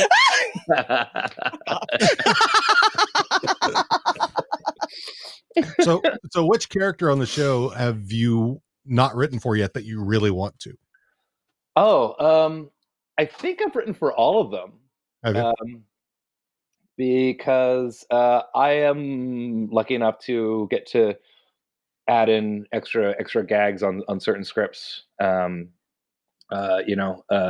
they're done, or if they're an outline or something where they're like, hey, can you punch this up a little bit? Because that's how I started. And I think I've probably written for all of them. I don't know. Boy, howdy. I don't know why I just said that. I never said that all my life. I've been day drinking, okay? There's airport rules in quarantine, okay? Airport rules, you can drink it anytime you want. I had cake for breakfast dessert. Oh, man. I've been having cake for breakfast for a while now. My friends were like, you've just figured out order. Like, we go to brunch and you're like, I would like a taco, a piece of cheesecake, a shot of tequila. And like, and what order? I'm like, there's no order. This is what I want. And then they were looking at me. It was like last summer. They're looking at me like, what? Like, what's the problem? They're like, you're either insane or you figured it out. And I was like, listen, you're a grown up now. You can do whatever you want. Okay? You're allowed to touch the stuff at Sears. You're a potential buyer. You're not 7 years old. Okay. Can you still go play in the racks? Yeah, you can do whatever you want. It's fine. I remember doing that at like the thrift stores, and now I'm so terrified of like going into a thrift store. It's not even funny. I know. So now I hear two that you haven't written for yet, and I'm kind of curious what their first lines would be. Okay. Connor and Darian. Oh, do you? Okay, yeah, Connor and Darian. See, that feels like a ripcord that is just going to never be pulled. I think we said it was like the last episode ever. They'll have the last two lines of the show that when it ends. Like they can't find anybody. It was all a dream, and they're actually happy. It was just a very long bender. They like wake up. There were two idiots who were on PCP, and this is the whole, Yes. What you really want to do is end it kind of like the second Newhart show, God damn it. Where he wakes up next to Susan Plachette, and he asks her why she isn't wearing sweaters, I think that's. I think that's great. We just wrote the finale. We'll write past it. There you go. That's just reverse into it. Yeah, totally. So who's your favorite character to write for? I think that my oh boy, I like writing dialogue for McMurray because I like doing McMurray impressions around my empty house. Because that's how I write. I hear the voice in my head and then I'll walk around and I'll do their like thing out loud, and that's always kind of fun. I do like writing for Dax and Ron a lot, because you can just write them as one character, and if you can have one character riff with himself, like that's fantastic. Also, yeah, they're great. They're sort of like almost the highest on the pecking order of the men. I feel like the pecking order are like all women first, and then the sort of men come after it. Yeah.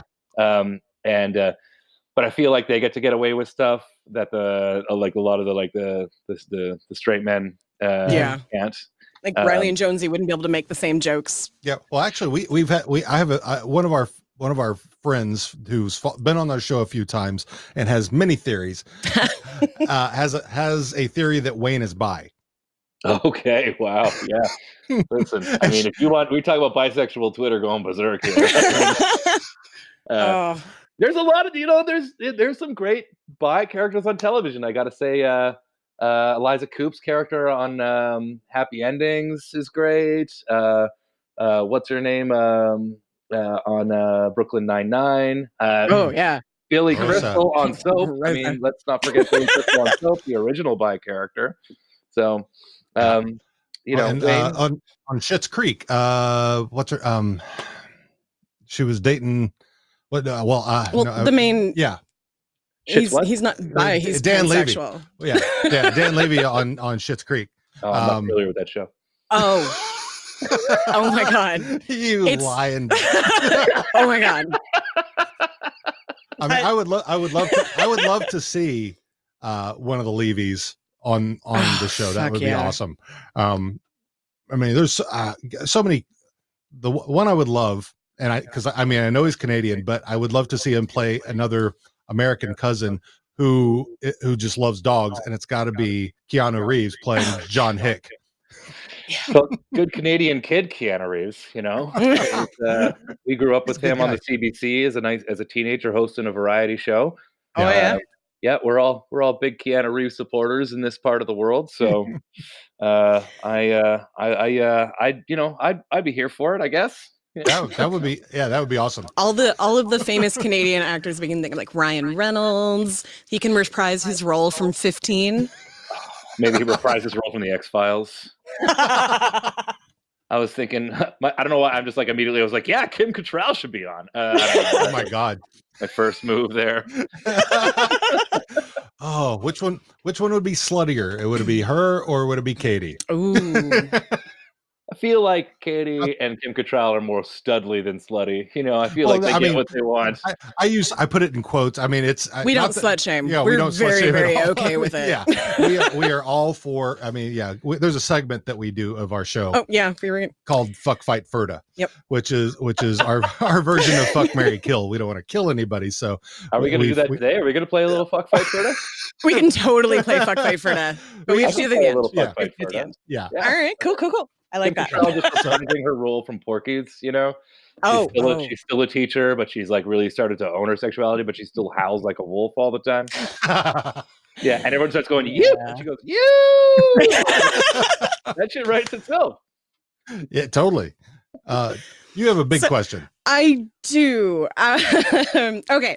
Uh-oh. So there has been a theory since the beginning that people on the spectrum see themselves, on the autism spectrum, see themselves in Wayne a lot. And we were all kind of wondering, and me especially, is Wayne written specifically to be under that umbrella, or is it just works out that way? I can't say that there's an intent there or hasn't been spoken to me at all, but I do love when that happens kind of in a roundabout way. You know what I mean? was reading the other day about how RoboCop is a big movie in the trans community.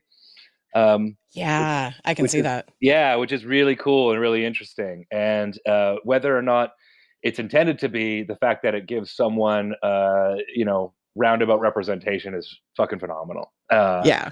I absolutely love when that happens. Yeah, I mean, like I was talking earlier about like Billy Crystal. Billy Crystal was written on soap as a gay man, and Susan, what's her name? She wrote Golden Girls. Who's Susan Martin? She like, the network was like, well, he's got to still kind of be married or whatever. And there was this like weird roundabout way where now there was like bi representation, and bi erasure is a big thing. And I always like to say bi erasure sucks, except for if it's songs by the band Erasure.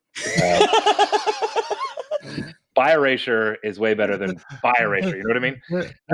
There's a bi joke and a dad joke there for you. Yes. You gotta get two birds stoned at once, as we say.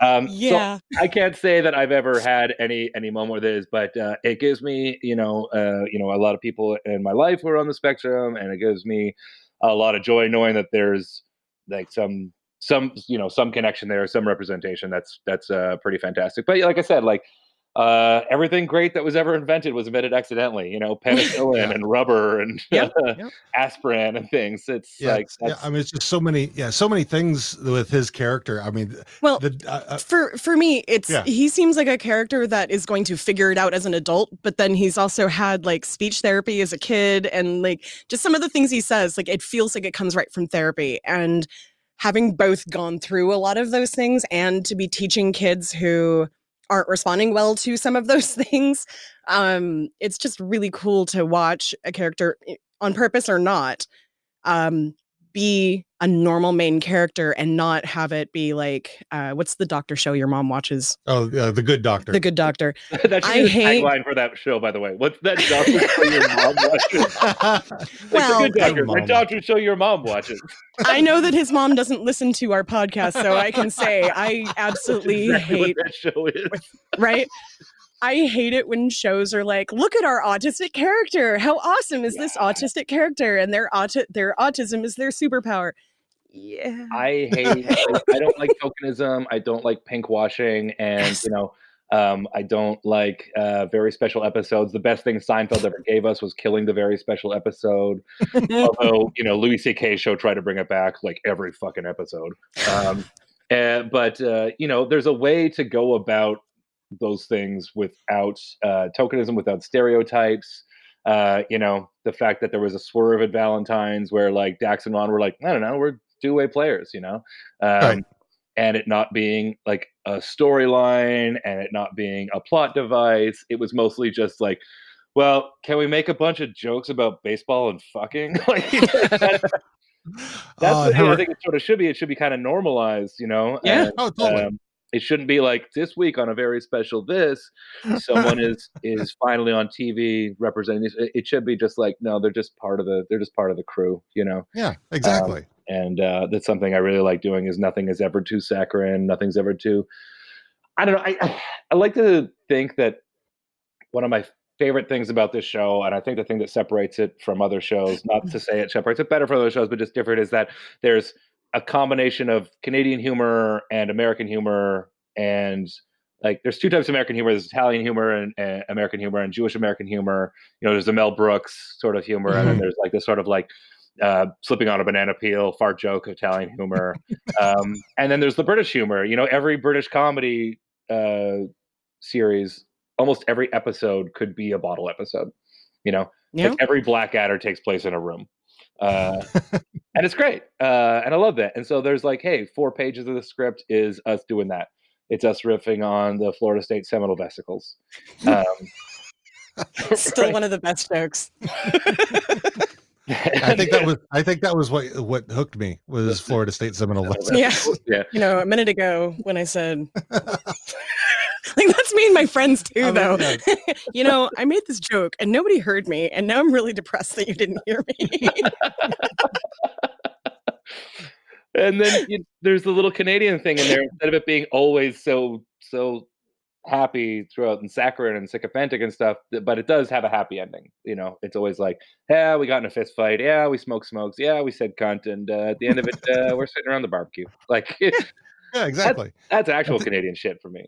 Yeah. I mean, I mean, because pretty much every demographic, pretty much for a TV show is surprisingly represented. Mm-hmm. I would say probably, I mean, there are, at least that I'm unaware of any trans folks that are in the show or has even been considered. But I mean, I think that's probably the only I mean, you know, and none of it was made like the centerpiece of a story. Right. I mean, yeah, you got and you have native folks, native actors playing natives. yeah. And so that's, you barely get that in the US.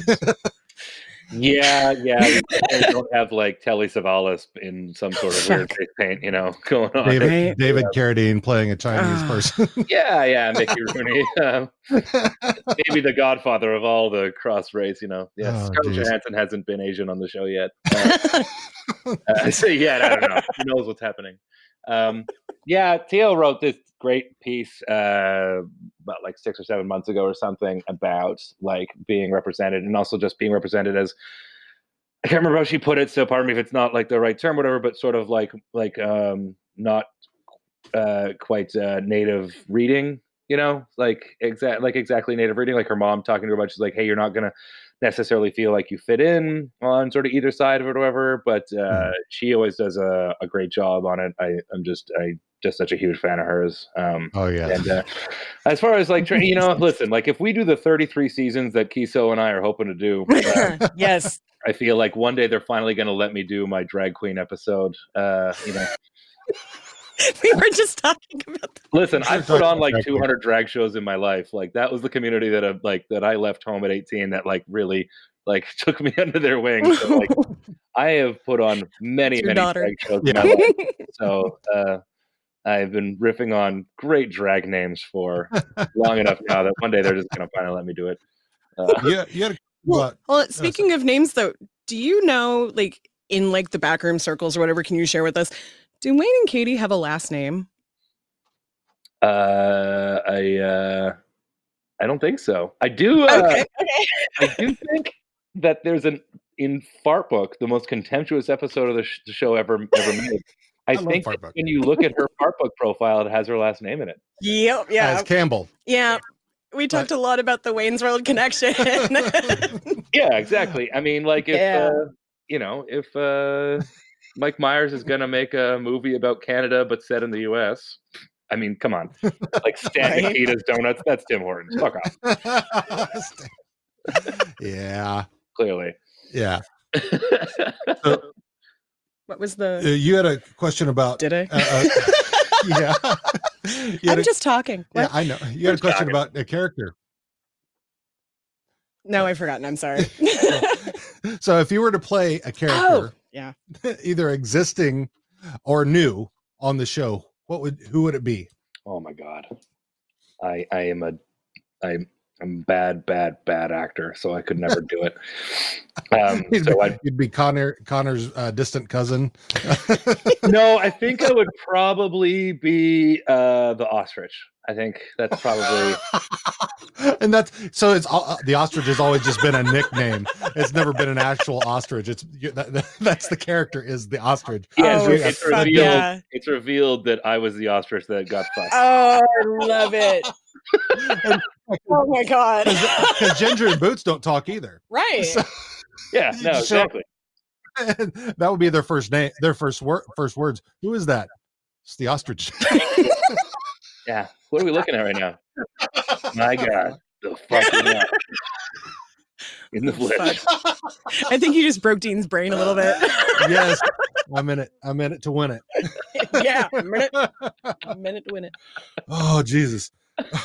I swerved you right there, didn't I? You didn't see that coming, did you? No, that's excellent. Yeah, you pitch that shit. I want to see it, and I want to say I just want to thanks, Dean,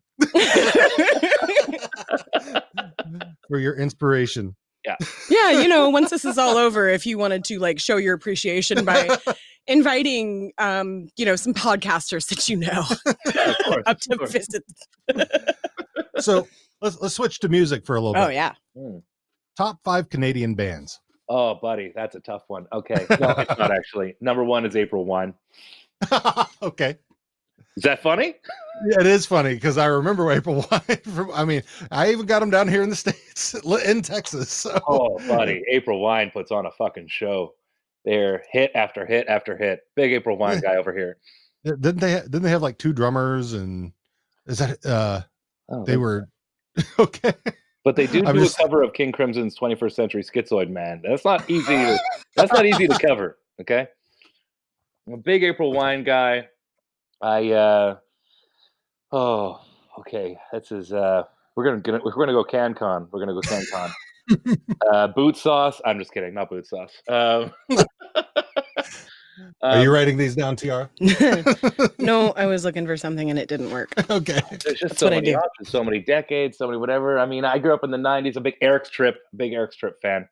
That's great. Okay. Named after a Sonic Youth song. Kind of sounds like you might imagine. Eric's Trip is in the top 5 for sure. Like Eric's Trip a lot. Maybe I'm going with the Super Friends. Super Friends are a good band from the 90s. It's going to be mostly just 90s stuff. You know? If he was to name off his favorite bands, it would be 70s and 80s. And if I named off mine, I couldn't do it. I can't. Well, the problem is I can't ever remember the names of shit. So. I can remember bands better than my kids. Shadowy Planet. They did the Kids in the Hall theme, obviously. Oh, right. They've done a million other great songs. I'm a huge Shadowy Men fan. The Kids in the Hall is my favorite show of all time, obviously. You could probably read that. Great show, yes. Great show. And, what's going to be the 5th one here? Let's go around. Nothing from Calgary. No, that's for sure. Vancouver. Dan Albertans. Yeah, maybe the Pointed Sticks. The Pointed Sticks, 80s band from Vancouver. Big Pointed Sticks band, like the Pointed Sticks. Cool. So those are the 5. I'll have to check all those out. Listen, I'll make you a little playlist. It'll be good. Nice. Yeah. Oh, excellent. Yeah. We voraciously listen to Spotify these days. So Spotify playlists are a great way to go. Make you a little nice CanCon playlist because I usually have one going at all times anyway. Just when I'm out of country and I feel homesick.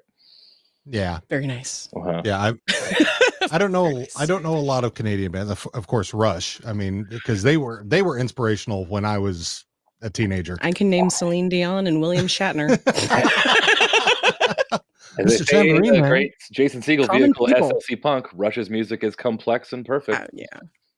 Yeah. I mean, Neil Peart, fucking amazing drummer. Because Bonham or Peart? Bonham. Agreed. Yeah. I mean, Peart was amazing.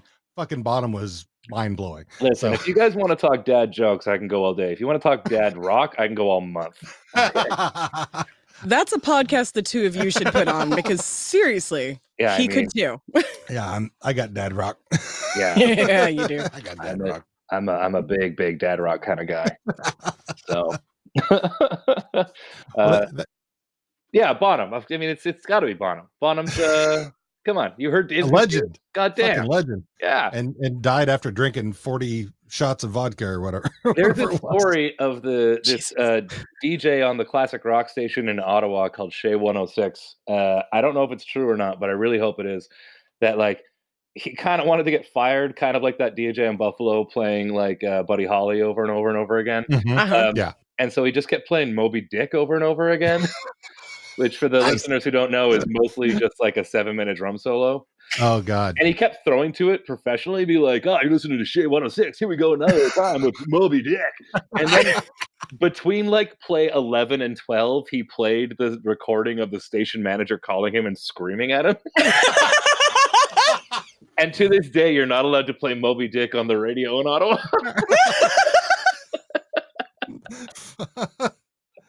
Oh, why are there no guitar solos in pop music anymore? See, I have been talking about this for a while, and I guess it's because you got to be 3 minutes long instead of 5 minutes long. There are some good indie bands out there who like tried to bring back like the Slumberland Records stuff, like Pains of Being Pure at Heart, like who brought back the guitar solo. A lot of the music that I wrote and that was on the show. There's a guitar solo because I'm not a great singer. So I was like, hey, here's a verse without me singing. Here's a verse from my singing. I'm a musician too. I mean, I have been a musician. I haven't played in a while, but yeah, I miss the guitar solo. I mean, the musicianship, not just, I mean, I like the singing, but else I like the rest of it. I mean, that's like why I like Bonham, why I like, the guitar solo and all that stuff. It seems to be missing. Tiara would probably disagree with me. Well, we just come to it from two different angles. I came to it from the singer-songwriter point of view growing up. You came to it from playing all of the instruments that I couldn't do. So you're into instrumentals, I'm into vocalists. Yes.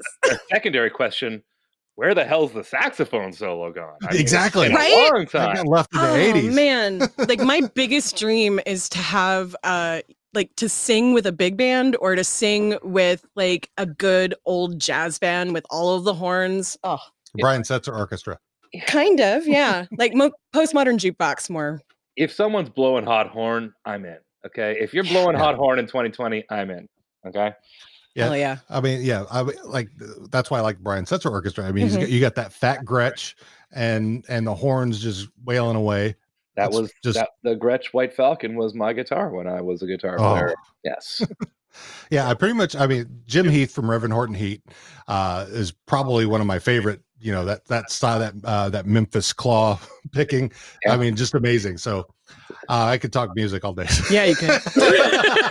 Psychobilly Freakout. Oh yeah. Big, because that was my last band. I was a rockabilly band, so I played upright bass. He flirted with me through Whole Lotta Baby. I was in Atlanta like a month and a half ago, and I was staying at this hotel called the Claremont Lounge. Everyone look it up. Everyone go there when you're there.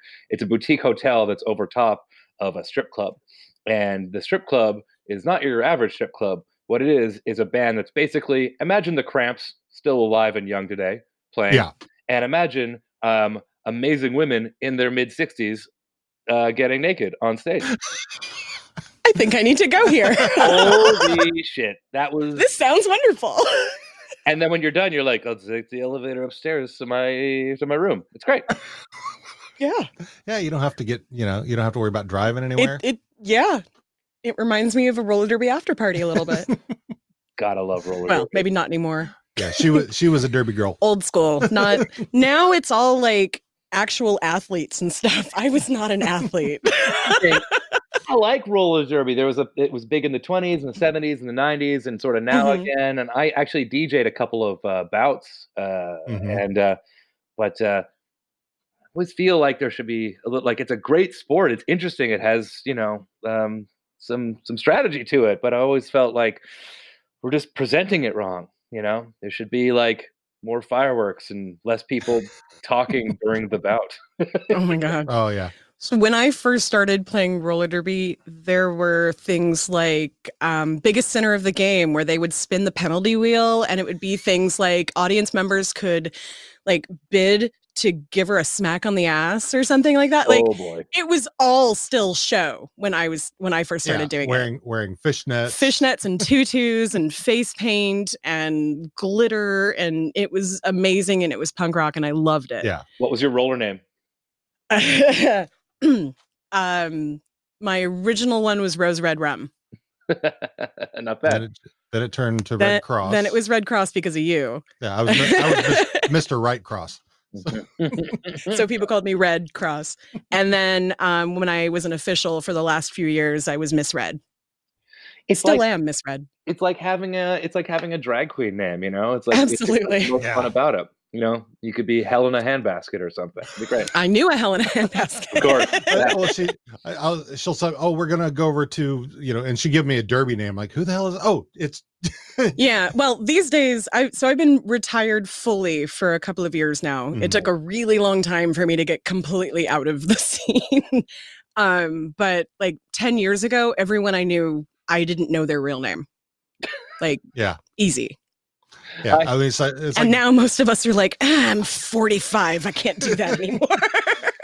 I kind of love that. Like it was, I was mentioning my friend Anthony earlier. He was like a drag queen, very prominent drag queen named Chandelier, and we we became friends when I was in. I used to be married, and when I was on my honeymoon in Palm Springs, and a Judy Garland impersonator came up and was like, "There's someone else from Vancouver over there," and he was like waving, and I was like, "I don't fucking know that guy," because I had never seen him not be Chandelier. And then we went to a drag show, and my wife was not very happy because I was spending more time with him, and it was a whole thing.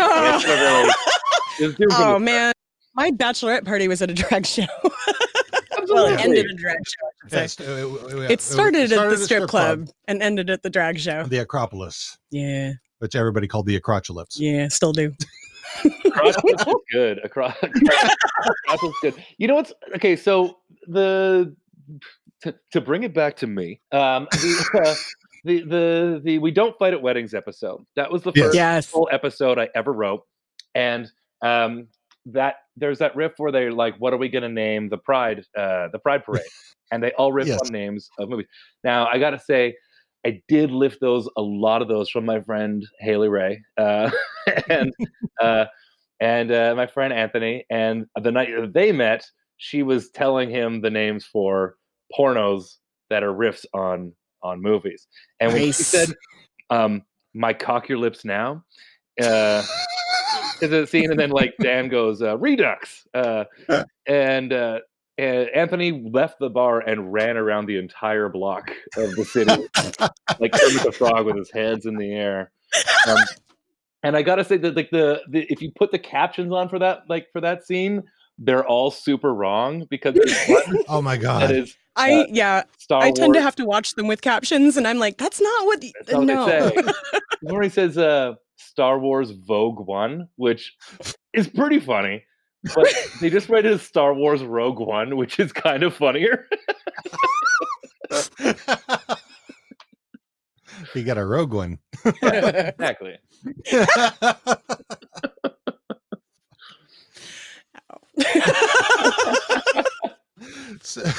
So getting back to the writing side of things. Sure, why not? She's gonna die over there. Yeah. So he's the one that keeps me on track. I'm the one that like just talks. I like it. Yeah. Good. This is real Smothers Brothers shit. I like it. It's bad that I'm the one that have to keep shit on track. It's fantastic for me. So which of the characters that you've written for is the least? Which one of the actors is least like their character? Oh, is the least like their character? Mm-hmm. Let me just go through them here. Probably TJ. Yeah, Tyler is he's a jock. Like, yeah, right. Yeah. I took Tyler. That was an interesting discovery. I took Tyler to a Canucks game, and I feel like there's like my favorite team is the Bruins, and my second favorite team is just like, I don't know, watching the Canucks lose. And I took him to a Canucks and Ducks game, and I had this collection of vintage jerseys, and I took my jacket off, and it was just a legitimate Mighty Ducks jersey. And he was like, I just don't know why you gotta hate on my city, man. So, you know, the scene in Valentine's where him and Wayne are going back and forth about whatever, and it's funny. He's like, oh, well, Stuart kind of knows about hockey. It's just like, I mean, there was definitely moments where I was like, oh, can I shit on the Canucks and make Stuart shit on the Canucks? Because it would kill him. He loves the Canucks. Okay? He loves hockey. Well, I mean, I love that him and Jared have played Don Cherry. Yeah. Yeah, exactly. They both played Don Cherry. Yeah. And the Letterkenny versus Penny, when you know they were they didn't want us that Don Cherry was somebody who was, you know, a little you couldn't always say that that was the charity because he's kind of, you know, problematic. A little problematic there for some folks. Yeah, I mean, he's stayed the same for a long, long time, and the world sort of moved past, I guess. You know? Yeah. But he had some very nice suits. That guy made his suits by going to Fabricland in Toronto and then picking out upholstery. I'm not kidding. I think there's an episode of the Rick Mercer Report about it, and he like goes to his suit guy and he's like, "Hey, make this." He's like, "Sure, I can make this out of this upholstery." I don't know. It's like those pull those curtains down. Right. I Carol like Burnett, Yes. Gone with the Wind thing. Yes. I like grapes a little bit more than like saying that even a stop clock tells the right time twice a day. Like I like it a little bit more than that. But I was time to put them out to pasture. You know. Yeah. I mean, you can remember the old times. You don't need to leave them up there anymore. Yeah. I understand that. Guy knew his X's and O's. He was like usually right about a lot of things. It maybe just wasn't the platform for a lot of. I mean, you know, there's definitely we've all had moments we look and be like, grapes, buddy. That's not. That's I mean, quantifiably wrong there, pal. Yeah. But you know, Canadian icon. We don't even need to talk about icons who are problematic, says the American. Oh, you don't have to go home, but you can't stay here. Yes. So let's see. It's very important question. Dogs or cats? Oh, yeah. Okay. Oh, he's about to blow it. I'm gonna say as my official answer, cats. I had a feeling. Yeah, me too. I will also say a couple things. One, I am extremely allergic to cats. But like I have cat power. Something a cat person would say. I have extreme cat power, and it frustrates me that I can't use it, you know? Yep. Because like I can walk by a cat and be like, hey, come here a minute, and the cat will, and they'll be like, that cat just bites people. I'm like, well, the cat belongs to me now. Like but I also feel like cats and dogs, like if you've ever owned both at the same time, you know, like they serve different purposes. Like, you know, when you're like going through like heartbreak or trauma and like some of your friends are just a distraction and you need that, and some of your friends are like there to cry on and you need that, like cry on a dog and let the cat get you drunk, you know? Like so opposite, like the reasons or whatever. Like I think this move is to Milo and Otis this shit. You got a cat and a dog at the same time. The cat's gonna say, you got your shit in this mess, you fucking figure it out. Yeah. Like, not the cat that I had though, remember? The cat that I had would have been like, oh, I'm a dog. I like a dog that's like a cat. It's pansexual animal behavior, really. Okay. Yeah. Like I like a greyhound because it just acts like a cat, but it's an enormous dog. It sleeps 18 hours a day, just like me, you know. It just pokes you with its nose, being like, I guess I gotta go out and pee or whatever. Hey, bitch, wake up. Yeah, like I like a dog that acts like a cat and a cat that acts like a dog. It's this gendered and species spectrum is wide, okay? Everything's a spectrum. Yeah, we should no longer base sexuality, and it should be in cat and dog terms. That's it. Yeah. Cat person, dog person. Yeah, I mean, if you ask me if I am a cat person, like the show, like the movie, and like Andrew Lloyd Webber cats, I am a cat person. I mean, listen, I sleep. I still have not been high enough to watch that movie. I also hate musicals. And I think that, thank you. Except for All That Jazz, I love All That Jazz. Oh, I love Rocky Horror. Yeah, I mean, listen, I sleep 16 hours a day, and when I'm awake, I'm really chatty. And if I sleep next to you, I don't respect your personal space. Like, you ask about a cat person, I'm a literal cat person. I'm a cat man. You know, I am very feline. Yeah, at least the dogs wait for you to move a little bit before they jump on the bed. They do. No, they do. We have 3 giant dogs. Hand on your face. Try to sleep on the bed with us at night, but they only try to get up on my side. Yeah, they don't try that shit with me. That's because if I'm sleeping, I'm just gonna move over, and they want me to spoon them. Yes. So then you're spooning me, and I'm spooning them, and it's perfect. Yeah, it's a real spoon train. Except you have no room in the bed, and the sheet is probably not covering you all the way because that sounds like a cocaine song by Jane's Addiction. It's a good, it's good 90s reference. So you guys really are in Seattle, hey? Oh yeah. So, lightning round questions. Okay. Before all right, cool. Cake or pie? Cake. That's what she would be. Definitely. I already asked you this, bottom or bottom. What do you put in your coffee? I don't drink coffee. Good answer. You're the first one who ever did not say something that made him happy. Yeah, I haven't drank coffee in 20 years.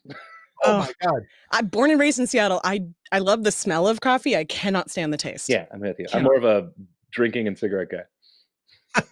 I quit cigarettes 2 years ago. but I smoked a lot of pot. Yeah, That'll happen. drink a lot of coffee. And I'm a wino. That's about it. Yeah, I like to have a Bloody Mary every now and again. sure. Is a hot dog a sandwich? Yeah. You know why? Because it's listed under sandwiches at the movie theater. That's a better answer than the one you had before. Valid Yeah. reason. My buddy Don, he calls it a tube meat taco. Tube meat taco? That's really say- that's filthy sounding. Which makes me say, is a taco a sandwich? Yeah. But then I think Don was like, no, a taco is a euro or a pita pouch or something. Jesus Like, that's the Christ. kind of guy that this guy is. You know I'm right. I love you, Don. I know you're listening. Best decade for music. 80s. Yes. Agreed. You know why? It's because they're referencing the second best era, which is the 50s. Like every hit in the 80s is a cover from the 50s. And Just about. and if you look at like the Billboard charts, you're like, that was weirdly experimental, and I can't believe this was topping the charts. Like absolutely, the 80s. yeah. It's not even close. Yeah, I agree. Yeah. I mean, because you had hard rock bands and pop bands hitting the top of the charts at the same time. You had fucking Playing like Supreme songs and yeah.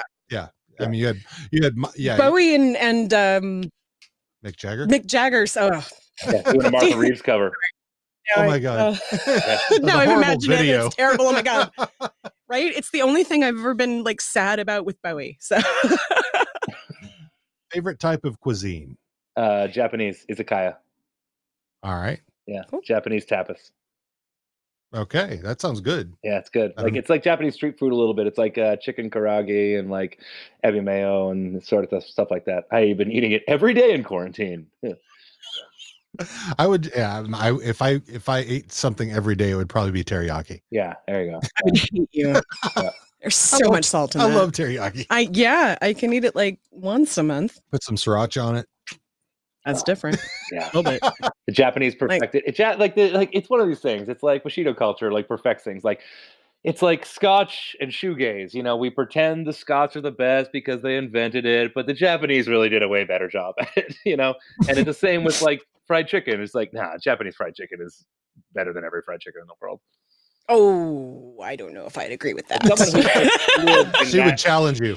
I make some pretty good fried chicken. You make pretty good fried chicken. I mean, like, I get it. Like, you know, I spend a lot of time in the South. I just got back here from Nashville way earlier because America kicked me out. Well, they didn't kick me out. You're better off, trust me. They were kind of like, better we're not gonna take care of you if you get sick. I'm like, but I have insurance, and your insurance was like, not anymore. Sorry.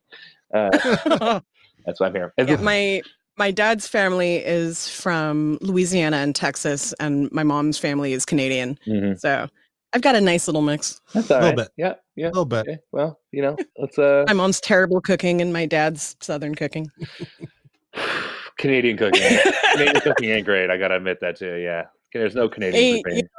British cooking. My mom. Well, it took until my mom got divorced before she learned how to cook. You don't know this, but when I was a kid growing up, Dad was the one that cooked because Mom would burn boiling water. Like she would forget that she put water on to boil, and it would boil away, and she would be burning that's how my mom cooked. Yeah.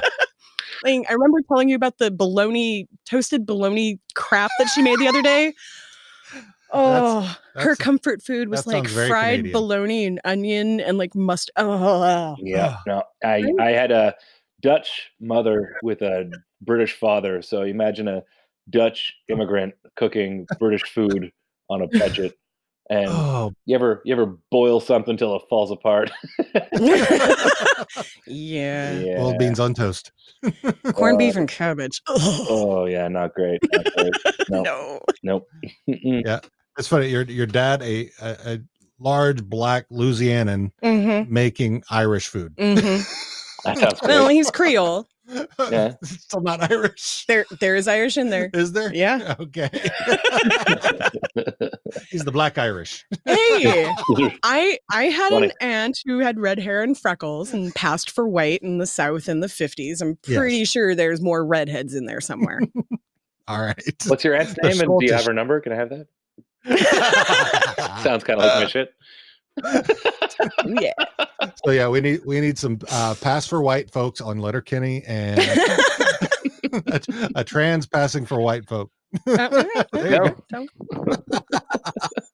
So, do you have something? Yeah, no, I'm waiting for the thing. What am I? What do you? What? Oh, I don't. I can't. You get don't it. have the button. I don't. Oh. Right now.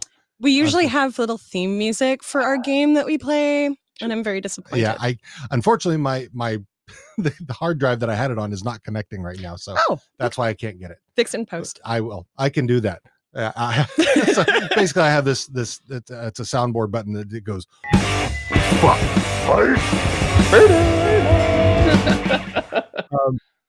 So let me. You probably have. Well, a this list over isn't. there. That's from the most recent episode. Okay, that's fine. I think it has everybody in it. Probably. So what we usually do is, for me, because I'm the one answering these things, we have a guest every week who is just a fan of the show most of the time. Yeah. And we talk about whatever episode we're doing. I think we just finished season 7. We Yeah, just finished 7. So in each episode, we'll name each of the characters that showed up in that episode, and then we'll put them into one of those 3 categories. Oh, and so it's for our not like guest, fuck, marry, kill. It's not like you're giving me like, 3 of the designing women, and I just decide which one I'm befriending and fucking and fighting. Exactly. But it's kind of backwards from that. But also, yeah. So and also because this may be their one time on the show, Right. They could. It doesn't necessarily have to be this episode. For me, it's like specific episodes. Would I fuck Tanis in this episode? Yes. She's got the big Tanis energy. I got the big Tanis energy. So yeah, that's basically how we do it. Okay. So we always start with the Hicks. So Wayne, of course, is the first. Yeah. And are we doing a specific episode today? No. Well, I mean, we just in general. It's like, okay, we're going through all of them, and would I fuck, fight, or befriend them? Yes. Yeah. Yeah, I'll fuck Wayne. If you're I mean, a lot of guys. I don't think Jared listens to us, so. I know it's but like I don't want Wayne to fuck me. I want to fuck Wayne. Like I think that's okay. Like I would definitely fuck. I Wayne. mean, so then and we always assume consent is there. Oh yeah. In the case of this, we assume that everybody has the parts that everybody is okay with, and everybody is attracted and consenting. And I show up with some poppers and actual puppies, and he falls in love with me. Right. And then we make tender love in the barn. Yeah, sure. Yeah. There you go. Yeah. On the barley. On the barley. And then Derry is next. Derry, yeah. I'm gonna fight Derry. I think I'd take him. Yeah, he's kind of depends on if he's been drinking, I guess. Yeah. I mean, a lot. Going back to Wayne real quick, a lot of guys will fight Wayne just so they get his respect. Yeah. So because even if you lose to him, he'll still be your friend. Yeah. Like Joint Boy. I'm pretty sure. Pretty sure Wayne will respect me after I fuck him. Yeah. Probably so. Yeah. Hope so. You want to come to a super hard birthday party? I already came to that party, man. And then Miss Katie. Oh, that's Ferda. Yeah. Gonna befriend Katie. Absolutely, 100%. Mm-hmm. Yeah, I think you want Katie on your team immediately. Oh, right? Yeah. Because she's I've always been the same way. I mean, I want to talk shit with Katie, and I kind of have the same response. Well, both with Bonnie McMurray, like how Wayne is with Bonnie McMurray. I have that same response with Katie. Is like, well, she's a pretty girl, but she's a bit young. I mean, Bonnie McMurray is definitely, Bonnie's yeah. I mean, like honestly, Katie can do anything a guy can do, and you want to have your squad be as as varied as possible. And anyone who's known me knows most of my best friends are gals anyway. So that's Katie be in the number 1 spot. I think she's gonna. I'm gonna defer to Katie. Yeah, agreed. Yeah, Squirrely Dan. I'm gonna fuck him. Yes. Because I mean he's into butt stuff. So he's adventurous, exactly. Yes. Yeah, and he's snuggly. But that's what's so funny to me is I know that he's done the butt stuff with Ellen, but it's still a little. But in Nut, he was just he was freaked out. Yes. Yeah, he was freaked out by the porn he was into. I think that he didn't want to share with his good close friends that part of his life, But he was just looking so concerned. if he's into paying attention to the buttholes, that sounds great. I'm into that. There you go. I'll fuck Dan. Glenn. Glenn, I will Can I like fuck and fight Glenn? Can I like go from a fight into fucking him? He may be into that. I'm pretty sure that he would be into it. That just feels canon to me. Yeah, I mean, no, I'm gonna take that back. I'm gonna fur to Glenn. I need a man of God on my side. You know, I like to roll with an A team. You know, I need someone who's good at computers, someone who's gonna get us into nightclubs, someone who's good with explosives. I like when a plan comes together. What movie is this? It's from A Team. If you can find them, you can call the A Team. McMurray. McMurray. I'm gonna fuck McMurray. I'm fucking everybody. Honestly, this seems like a good idea. Yeah, McMurray seems like a guy who is into a lot of playful, fun things. You know, he's looking good in a tight t-shirt. I think I'm gonna fuck McMurray. Yeah, absolutely. Okay. You'd be his first because I ain't want to use it. You got your street. You got your day. Depends how much fucking gin you put in them. Yeah, probably. You know, everyone's bisexual if you get them in the right situation. Roller derby after parties. So and that brings us to Mrs. McMurray. I am going to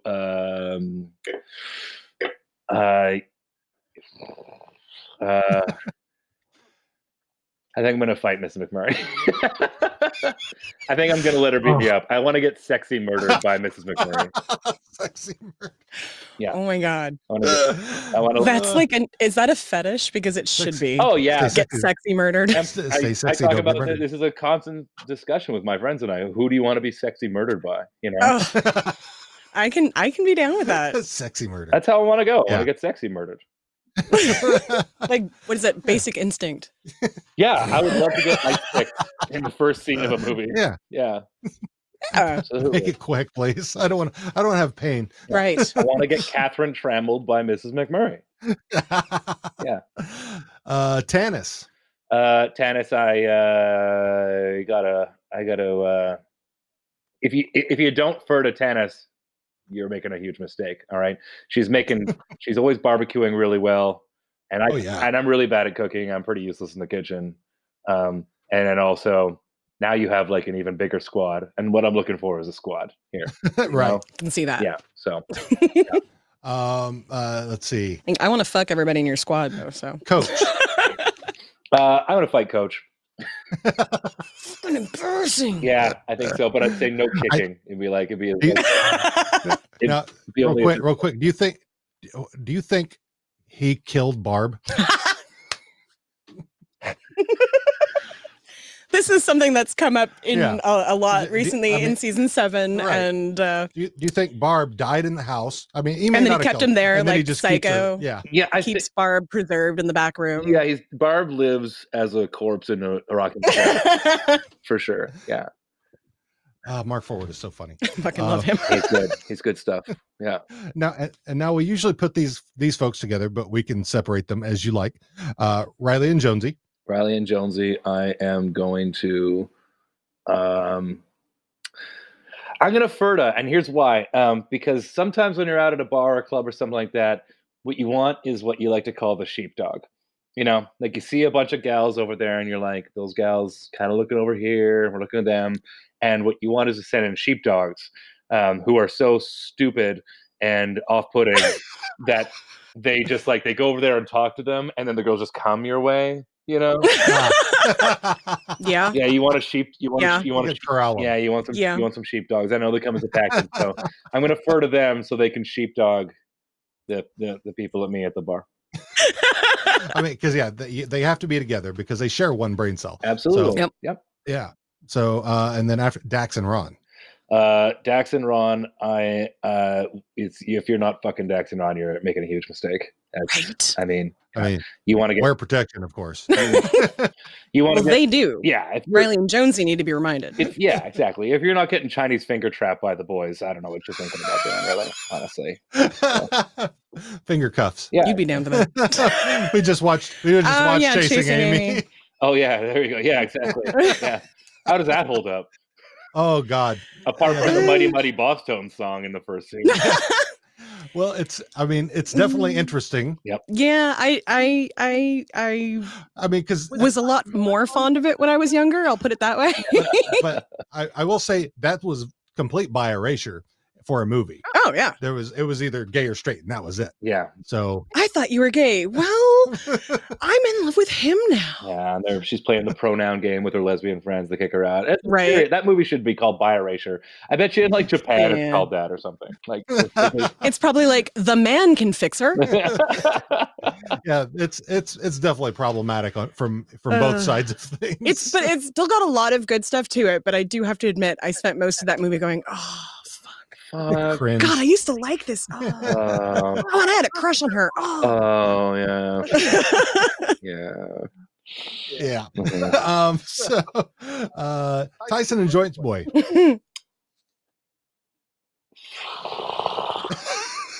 Tyson and Joint Boy. Am I gonna okay, so I'm the kind of guy who also likes a couple of Herculeses in his Hercules in his squad, gentle giants. I've got one in mind. I got my friend Lane is an enormous like national power lifter, but he power lifts to like Belle and Sebastian. Like, because he's an adorable sweetheart and I love him, and he I'll go to his competitions and he'll be wearing the unitard or whatever, and he gets up and he's like getting jacked and screaming. I'm like, what are you listening to? Puts his headphones on me and I'm like, this is Belle and Sebastian, dude. He's like, well, you gave me this record and I think it's really good. So I think I need could have been OCM by I think it could have been OCM by Susan Aglikirk. Yeah, I need some sort of progressive thinking Herculean kind of guys in the squad. I think they're important, and that's I got it, because me and Tanis are gonna mouth off to people drunk in this squad that I'm assembling here. I mean, she's probably a good fuck buddy anyway. Yeah. You know what? I just want to cheer her on as she just goes up to guys in the bar and says literally anything, and they're like, whatever you say. Yeah, exactly. Right? Step on my throat, please. Yeah. Just like her go up and be like, hey man, what's your body saying? Buy me a drink. And then be like, it works. And it'll be like, that's my co-pilot in this Ferda that I've created for myself. Yeah, I would bet out of all the characters who are most like, all the actors who are most like their character, it'd probably be her, because she is fucking fierce. I mean, who is the most like their character? It's probably Evan. Okay, I can see that. Yeah. The energy. Yeah, I fucking love him. Yeah, he's I don't know where he finds his energy. Like, what'd you do today? And I'll be like, I don't know, I slept fucking 14 hours, man, and then I had some chocolate milk. I don't know. What did you do? And he's like, well, I did a million things. And I was like, I don't do that in a day or a week. Just stop that. Go. Yeah. Sit down, boy. God bless. That makes me happy though that he's like that in real life. I don't know why it makes me happy, but it just does. He's just like, yeah, he gets shit done, and I don't. So I admire him. Yeah. Same. I feel you. Yeah. Yeah. Marianne and Betty Ann, who I adore. Now we have interviewed one of them and we are about to interview the other, so we can pass on this answer one way or the other. If you'd like. If you'd like. I guess they're technically co-workers. So I don't want to HR this situation. No, that's fine. Yeah. So we're gonna move on. I mean, they've always been on my fuck list. So I don't necessarily have a list, but I definitely I admire Kelly and Jess are two people that I have a lot of admiration for, and I think everyone should too. Jess is fucking amazing. Right. I mean, she is not only she's gorgeous, she's brilliant. I mean, funny. Oh my God. I was kind of, I mean, she is very unlike. Right. So yeah, it's I seriously was just like, I would get distracted staring at her. It was terrible. She's definitely stunning. Those two are my favorite to write for, maybe, I think. Absolutely. Yeah. Oh, the fucking Mitt jokes are great. I think my favorite joke I ever wrote for the show was the Dusty Springfield joke. About her being like, your Mitt's so dusty, I heard it singing Son of a Preacher Man. the shit, the fucking the Kelsey Grammer. I think we wrote like 200 mid jokes. Oh my god! Because I had asked. So funny. Yeah, I asked him how, because Kelly, they were both on the Reddit AMA recently, and asked how many of the jokes didn't make it. And she said all of them made it that they were given. So I figured there had to be more. Oh yeah, no, that's like sometimes Keith will be like, "Hey, can you write a couple of these jokes?" And be like, "Yeah, sure." And he's like, "I was expecting 6." I was like, "Well, here's 60." Because it's the mood I was in. Save them for later. You can save them for later because I'm sure they'll be back. So. Oh yeah, yeah, better be exactly. So Stuart. Am I fighting like Jack Stewart or am I fighting regular Stewart?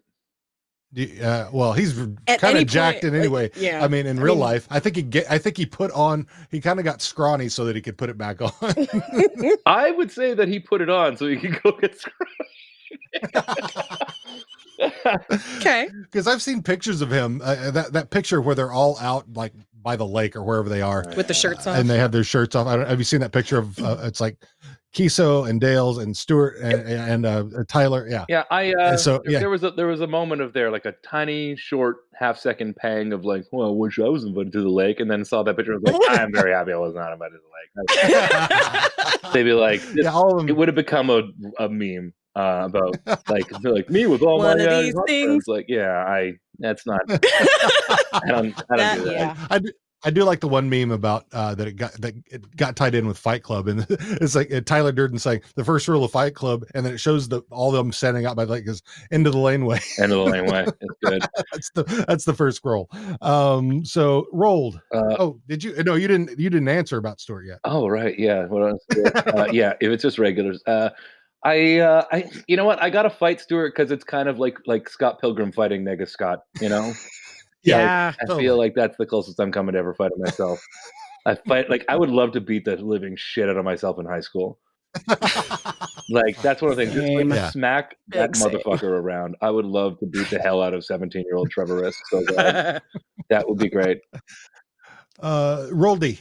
Roldy, I am going to. Man, I don't have any gay gentlemen in my squad yet, really. So I'm going to defer to that guy. All right. He's in my pocket, just so you know. I have him, and I just keep him in my pocket because I love him so much. He's adorable. He's my favorite. Jim Dickens. Yeah, I'm climbing that mountain. I'm gonna fuck Jim Dickens. Right! That's what everybody says. Yeah, I have literally said I want to climb him like a telephone pole. Yeah, I'm climbing Dickens. Absolutely. Rosie. Oh yeah. Well, she's fucking drop dead gorgeous. Rosie. Can I just like ask Rosie on a date? Because that's and like hopefully it see where it goes. Yeah, hopefully it leads to any one of the three. Yeah, because all three of them really kind of turn me on. I think like there you go. I want to be friends. I'm like, I love being friends. And she's like, I want to fight you. Like, hit me in the face. That turns me on. We'll see where this goes. Yeah, I like that. Yeah, just begging Rosie to go on a date with me. I think that's fine for that one. Anik. Yeah, I'm gonna fuck Anik. It's gonna be a hate fuck. No, it's gonna she's gonna hate fuck me. Hopefully. Okay. Yeah. What about Marie Fred? Yeah, same thing. Yeah. Gail. Same thing. You're gonna get fucked up by Gail. Yeah, I would like Gail to murder me with sex. Sexy murder. I would like her to murder me with sex. It'll give you an Alabama hot pocket. I'm not familiar with that term. Is it anything like a Saskatchewan switcheroo? Well, she's the one who said it, so I'm not sure exactly what it is. Bonnie McMurray. Bonnie McMurray. I am going to fight. I think we should fight. Okay. I don't know why. I think it'd be funny. She'd probably win too. I'd be curious to see how she would fight. I would love to see Bonnie McMurray kick my ass. That'd be great. Yeah. I think she'd probably be a bit of a badass. I mean, McMurray is a fighter, and Mrs. McMurray.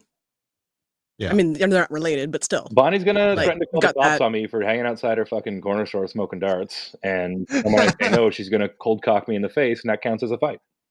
Yeah. Connor and Darian. Connor and Darian, I am going to fight at the same time.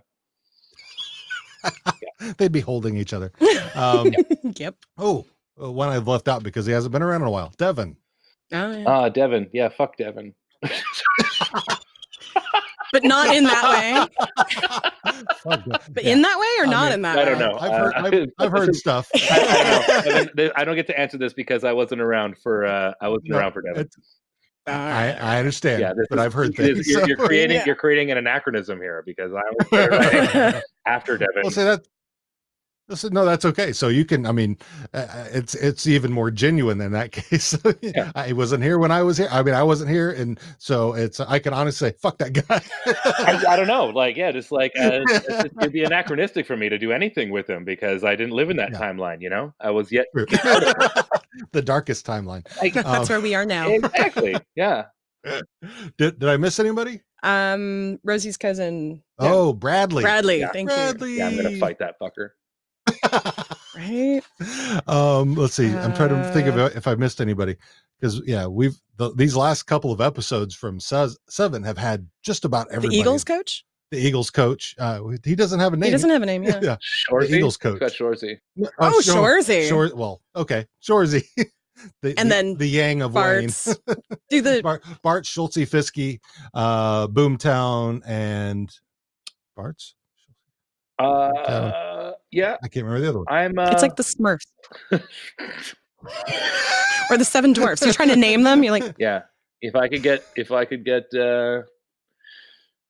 fucked by the Seven Dwarfs there, that'd be great. I'll think if they could Snow White me, that'd be fantastic. I'd love that. That'd be great. Yep.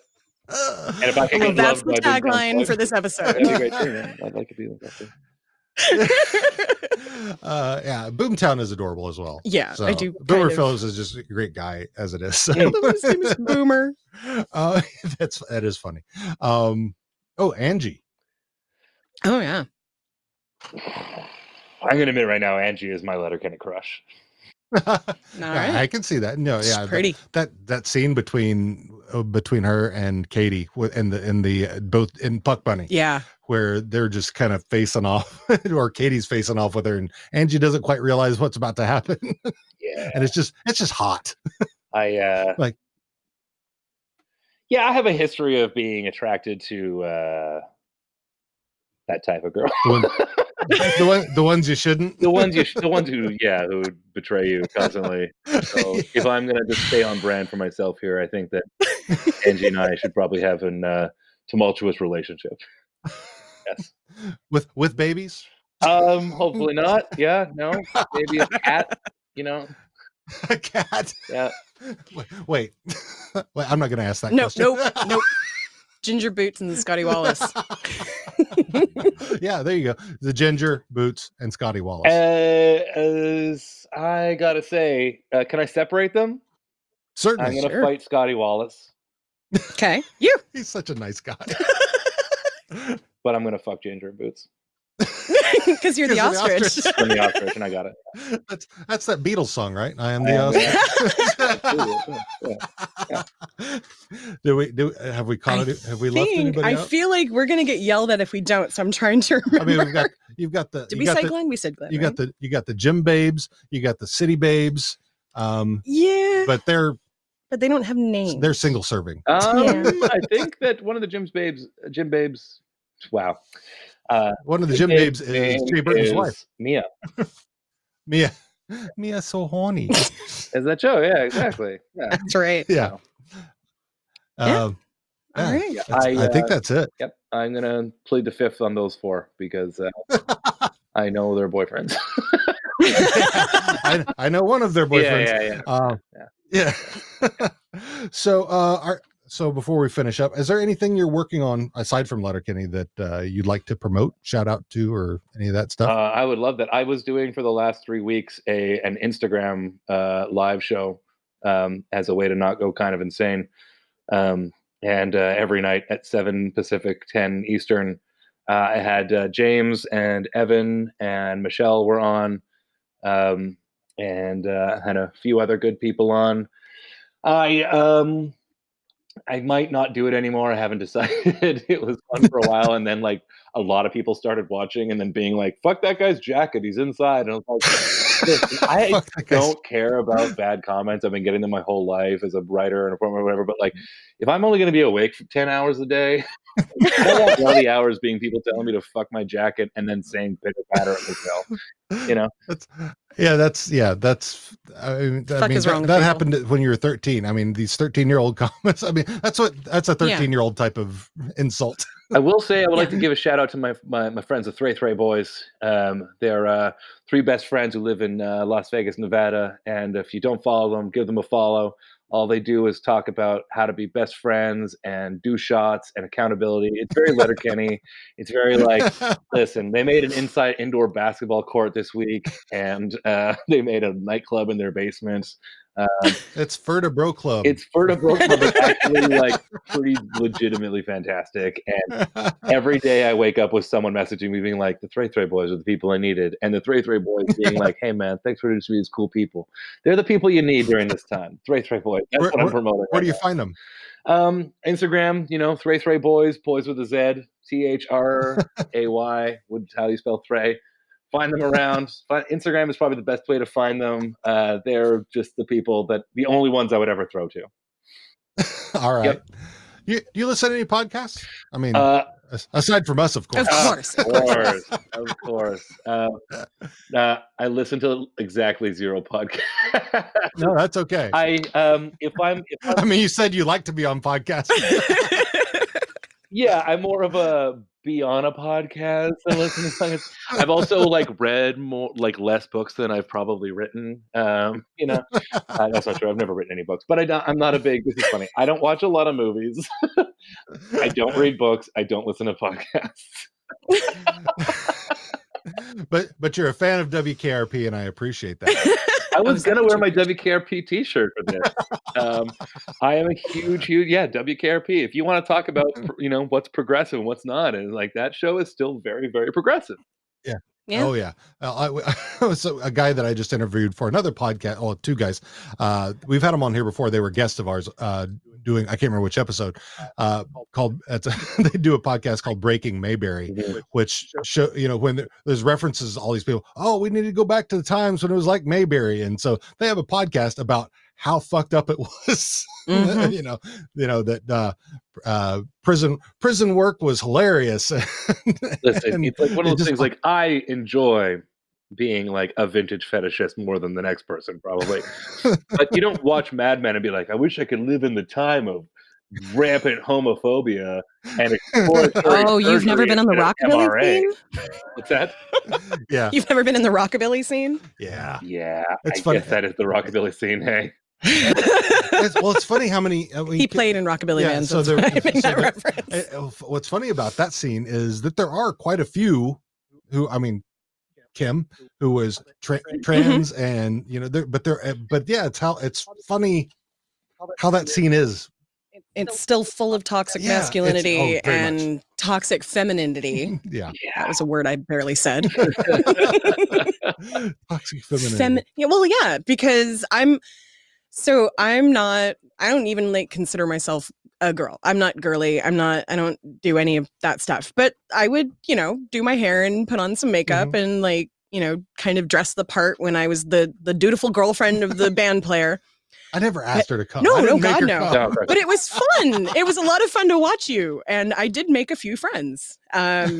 She was the one always pointing out to me after the show, hey, that chick was showing her tits to you. Yeah. She was flirting with you. What? I didn't even notice. Yeah, I know you didn't notice because you were looking at me and I was looking at her. Look at the boobs. Look at the boobs. I mean, if you got to be a rock star, you might as well enjoy the things that come along with being a rock star. You can't see shit with lights in your face. Fuck. Yeah, we're like this in real life. Yeah, I would not doubt it. So, what's coming up for Letterkenny that you can divulge? I don't think I could divulge anything. Okay. Yeah. All right. No spoilers. But I will say that I do agree with Jared that the last season is my favorite season. The last one that aired is absolutely my favorite season. and it's his too. And I think that like, it's cool to have, you know, 2 6-episode seasons in the same year and a special usually, and then you can kind of dribble out content that way in a better way than having to be like, you know, God, in the 90s or something, writing 28 episodes, and after 11 you want to blow your brains out. Oh my God. And this way it can just be kind of going, and then you can gauge after each block, like, okay, what's sort of working, what are people liking, what didn't work this time. You know, it's an easier way to sort of like manage it. So I would say that like I'm excited for the fact that the last season that aired is legitimately my favorite season. Yeah. And it is Jared's too. So yeah, seven there was, I mean, it was just 7 was really different. That I think it threw a lot of folks. Going back and watching it, because you know, as we go through each season. Yeah, we're about to start season 8. Yeah, so quote unquote. So 8, I know a lot of people had a problem with. Because it was, I think it was kind of as the American audience was being really kind of brought in, and I think it was a lot of watching it again. It was like we need to bring everybody else up to speed if they don't want to go back, because there was a lot of retelling some of the old, you know, bring in a different way, some of the older stories. It's funny. You can't judge a lot of things until after they've aged a little bit, you know? Yeah. It's like, you know, if you talk to someone today who's 22 years old and be like, hey, I grew up in the 90s, they'd be like, oh, like Smells Like Teen Spirit. And you'd be like, actually, that song peaked at 13. You know, the people who set records were Boyz II Men. They'd be like, I don't fucking know who Boyz II Men are. You know? I love so sometimes there's a moment, like there's always like the episode, like literally the episode where Fonzie jumps the shark. That episode kicks fucking ass. Like, I know where that term comes from, but it's just like, I actually watch the Happy Days where he jumps the shark. It's one of the only Happy Days episodes I like. Wearing those blue swim trunks and his leather jacket. Yeah, that's what I wanted in my Happy Days. Come on, like, so things like, you know, there was, you know, talking about WKRP. There's all this stuff that like all the Norman Lear stuff got kind of canceled for being too. You know, for being too progressive, you know, for being too inclusive, and they replaced it with a bunch of Michael Landon shit and like fucking Gentle Ben and whatever, you know, and then that stuff was like, oh, bigger ratings. But when you look back at it, it's the Jeffersons that changed it. It's All in the Family that changed it, you know. So, as far as like that season, like I don't know, I kind of love that season. I get that people say, but like, there's always going to be someone. You can't be the first to say something's cool anymore. You can be the first to say it isn't, though. And so that's kind of the instinct. So do I think season 7 is? No, I think season 8 is my favorite season. But I actually think the rest of them are tied for second, you know? Yeah. No, I get it. Yeah. It's, you know, everybody's got their flavor. I mean, there's still a lot of, I think there's a group of the Letterkenny fandom, and you know how fandoms can be, where there's so many who don't get a lot of the back end stuff. I mean, this show does not punch down. It's I mean, and I know, and Jared has said many times in other interviews that he's definitely not about bullying. And I know that there's so many that are not, that it's mostly statespeople from the South who will see it and say, oh yeah, it's just kicking ass, and you know, not like realizing. making memes with Wayne holding guns and shit. Like, Canada, dude, Canada is not us. Stop it. We have more guns than you do per capita. We just, you know, probably you just don't fetishize them the same way though. Yeah, I mean, you're not fucking your guns. So. I'm pretty sure that's happening in a few places in the US. But yeah, I mean, this show is fantastic, and we appreciate everything that you bring to the show. Yeah. It's, you know, the different groups. I mean, from your writing and Jared's vision and Tierney's directing and everybody playing their part as well as they do. I mean, there's no weakest link of the show. Exactly. It's fantastic. And I mean, to have a show like this now is something we all need. And we all really appreciate it. So, and we're all super excited that the US is finally caught on, because before it hit Hulu, we had to go to Canada to watch our favorite show. You know, it's only a couple hours away, which is true, but that was a lot of going 2 hours away just to watch TV. I mean, because, you know, we would never pirate anything. No, we would never ever. We have Hulu And now we watch it on Hulu. I lot. never thought America would be, I mean, like, I kind of figured they would. I never thought America would be sort of into it. I mean, there's like these moments where like Katie's like, what's the W5? And I'm like, W5 is like the magazine news show in Canada that has been for like 40 years and even did like a whole episode about Letterkenny and mostly Jared, and it's great. Like, no one's getting that. Like, no one in America's getting that. Well, my part of that was like, oh, it's just who, what, when, where, why. You know, that's the same thing that, you know, that there's always, you know, if you're writing a story, you have to have all those things. So I figured that's what it was. I didn't realize there was an actual show about it. So we do try to like find all of the little things that are strictly Canadian, and we try to like, okay, so for those of you that don't know, you don't know, like, here, this is what Cynthia Dale is like, and Jonathan was a show in the 90s, and you can well, you might enjoy this. It's like a full like half-hour episode of W5 that's just about Kiso, how he grew up on his farm, about the show, and it's I think it's just on YouTube. I think they just put it up on YouTube, so check it out. Nice. Cool. Yeah, that's awesome. Yeah. Well, Trevor, thank you very much for joining us. And you know, maybe sometime you might join us for an actual show and break down stuff. Something that one that you've written. That would be awesome. I would love to do it. That'd be great. I mean, some of my favorite. I don't watch a lot of commentary stuff, but I do love, you know, watching a Paul Verhoeven commentary on Starship Troopers, you know? Yeah, you know, when I first saw that movie, it was just, I didn't get it. And then after, I'm like, oh, okay. Yeah, all right. He starts off the commentary by saying, people said RoboCop was a fascist movie, so I thought, oh, I'll give you a fascist. Like, I dressed Doogie Howser like Erwin Rommel, for fuck's sake. How is this not reading with American audience? Okay. Yes, I would love to do a breakdown with you. It meant a lot to me. You guys had me on it. You know, especially having someone to talk to, you know, in this. When is this going to air? Does anyone know what's happening? Like, this might be me talking from beyond the grave. Nobody knows. So no, this will probably be up for our Patreon people soon. Yeah, as soon as I can throw it together. Right. But then we'll attach it on into our end of season recap show. Which be in 2 weeks. Which be in 2 weeks. Yeah. Well, thank you very much for having me. It meant a lot, and I had a very nice time. Thank you very much. Thank you. And keep safe and try to keep sane. Working on it. All right. Take care. Learn what you can, but don't waste your time trying to understand.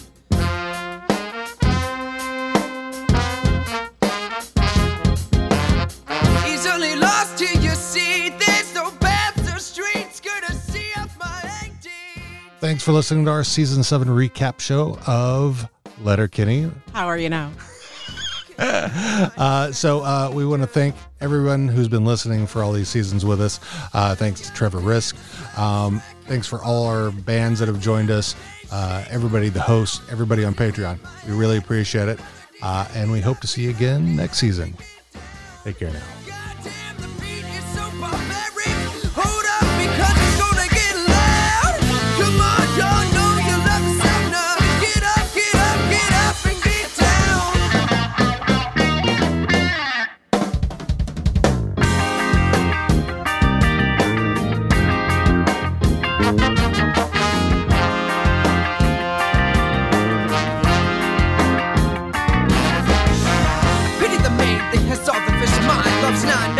Another brainwashed member of the hive. People of my land need to wake the fuck up. Distracting arguments of transgenders and red cups. You're reading the lies they're feeding you through the media. It's what they want, news best second you want. So you don't see what they're doing wrong. Free your soul with my song. Lose your mind and sing along.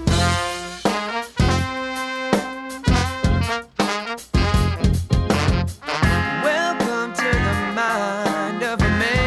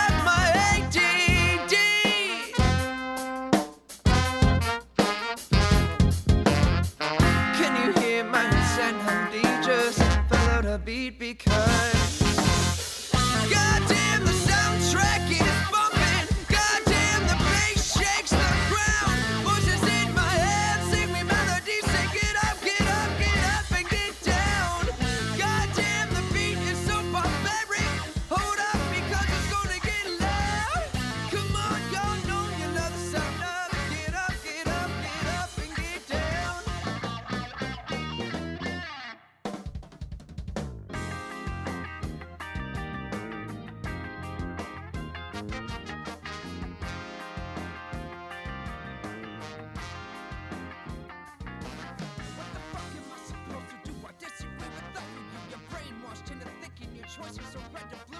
A madman's words are rarely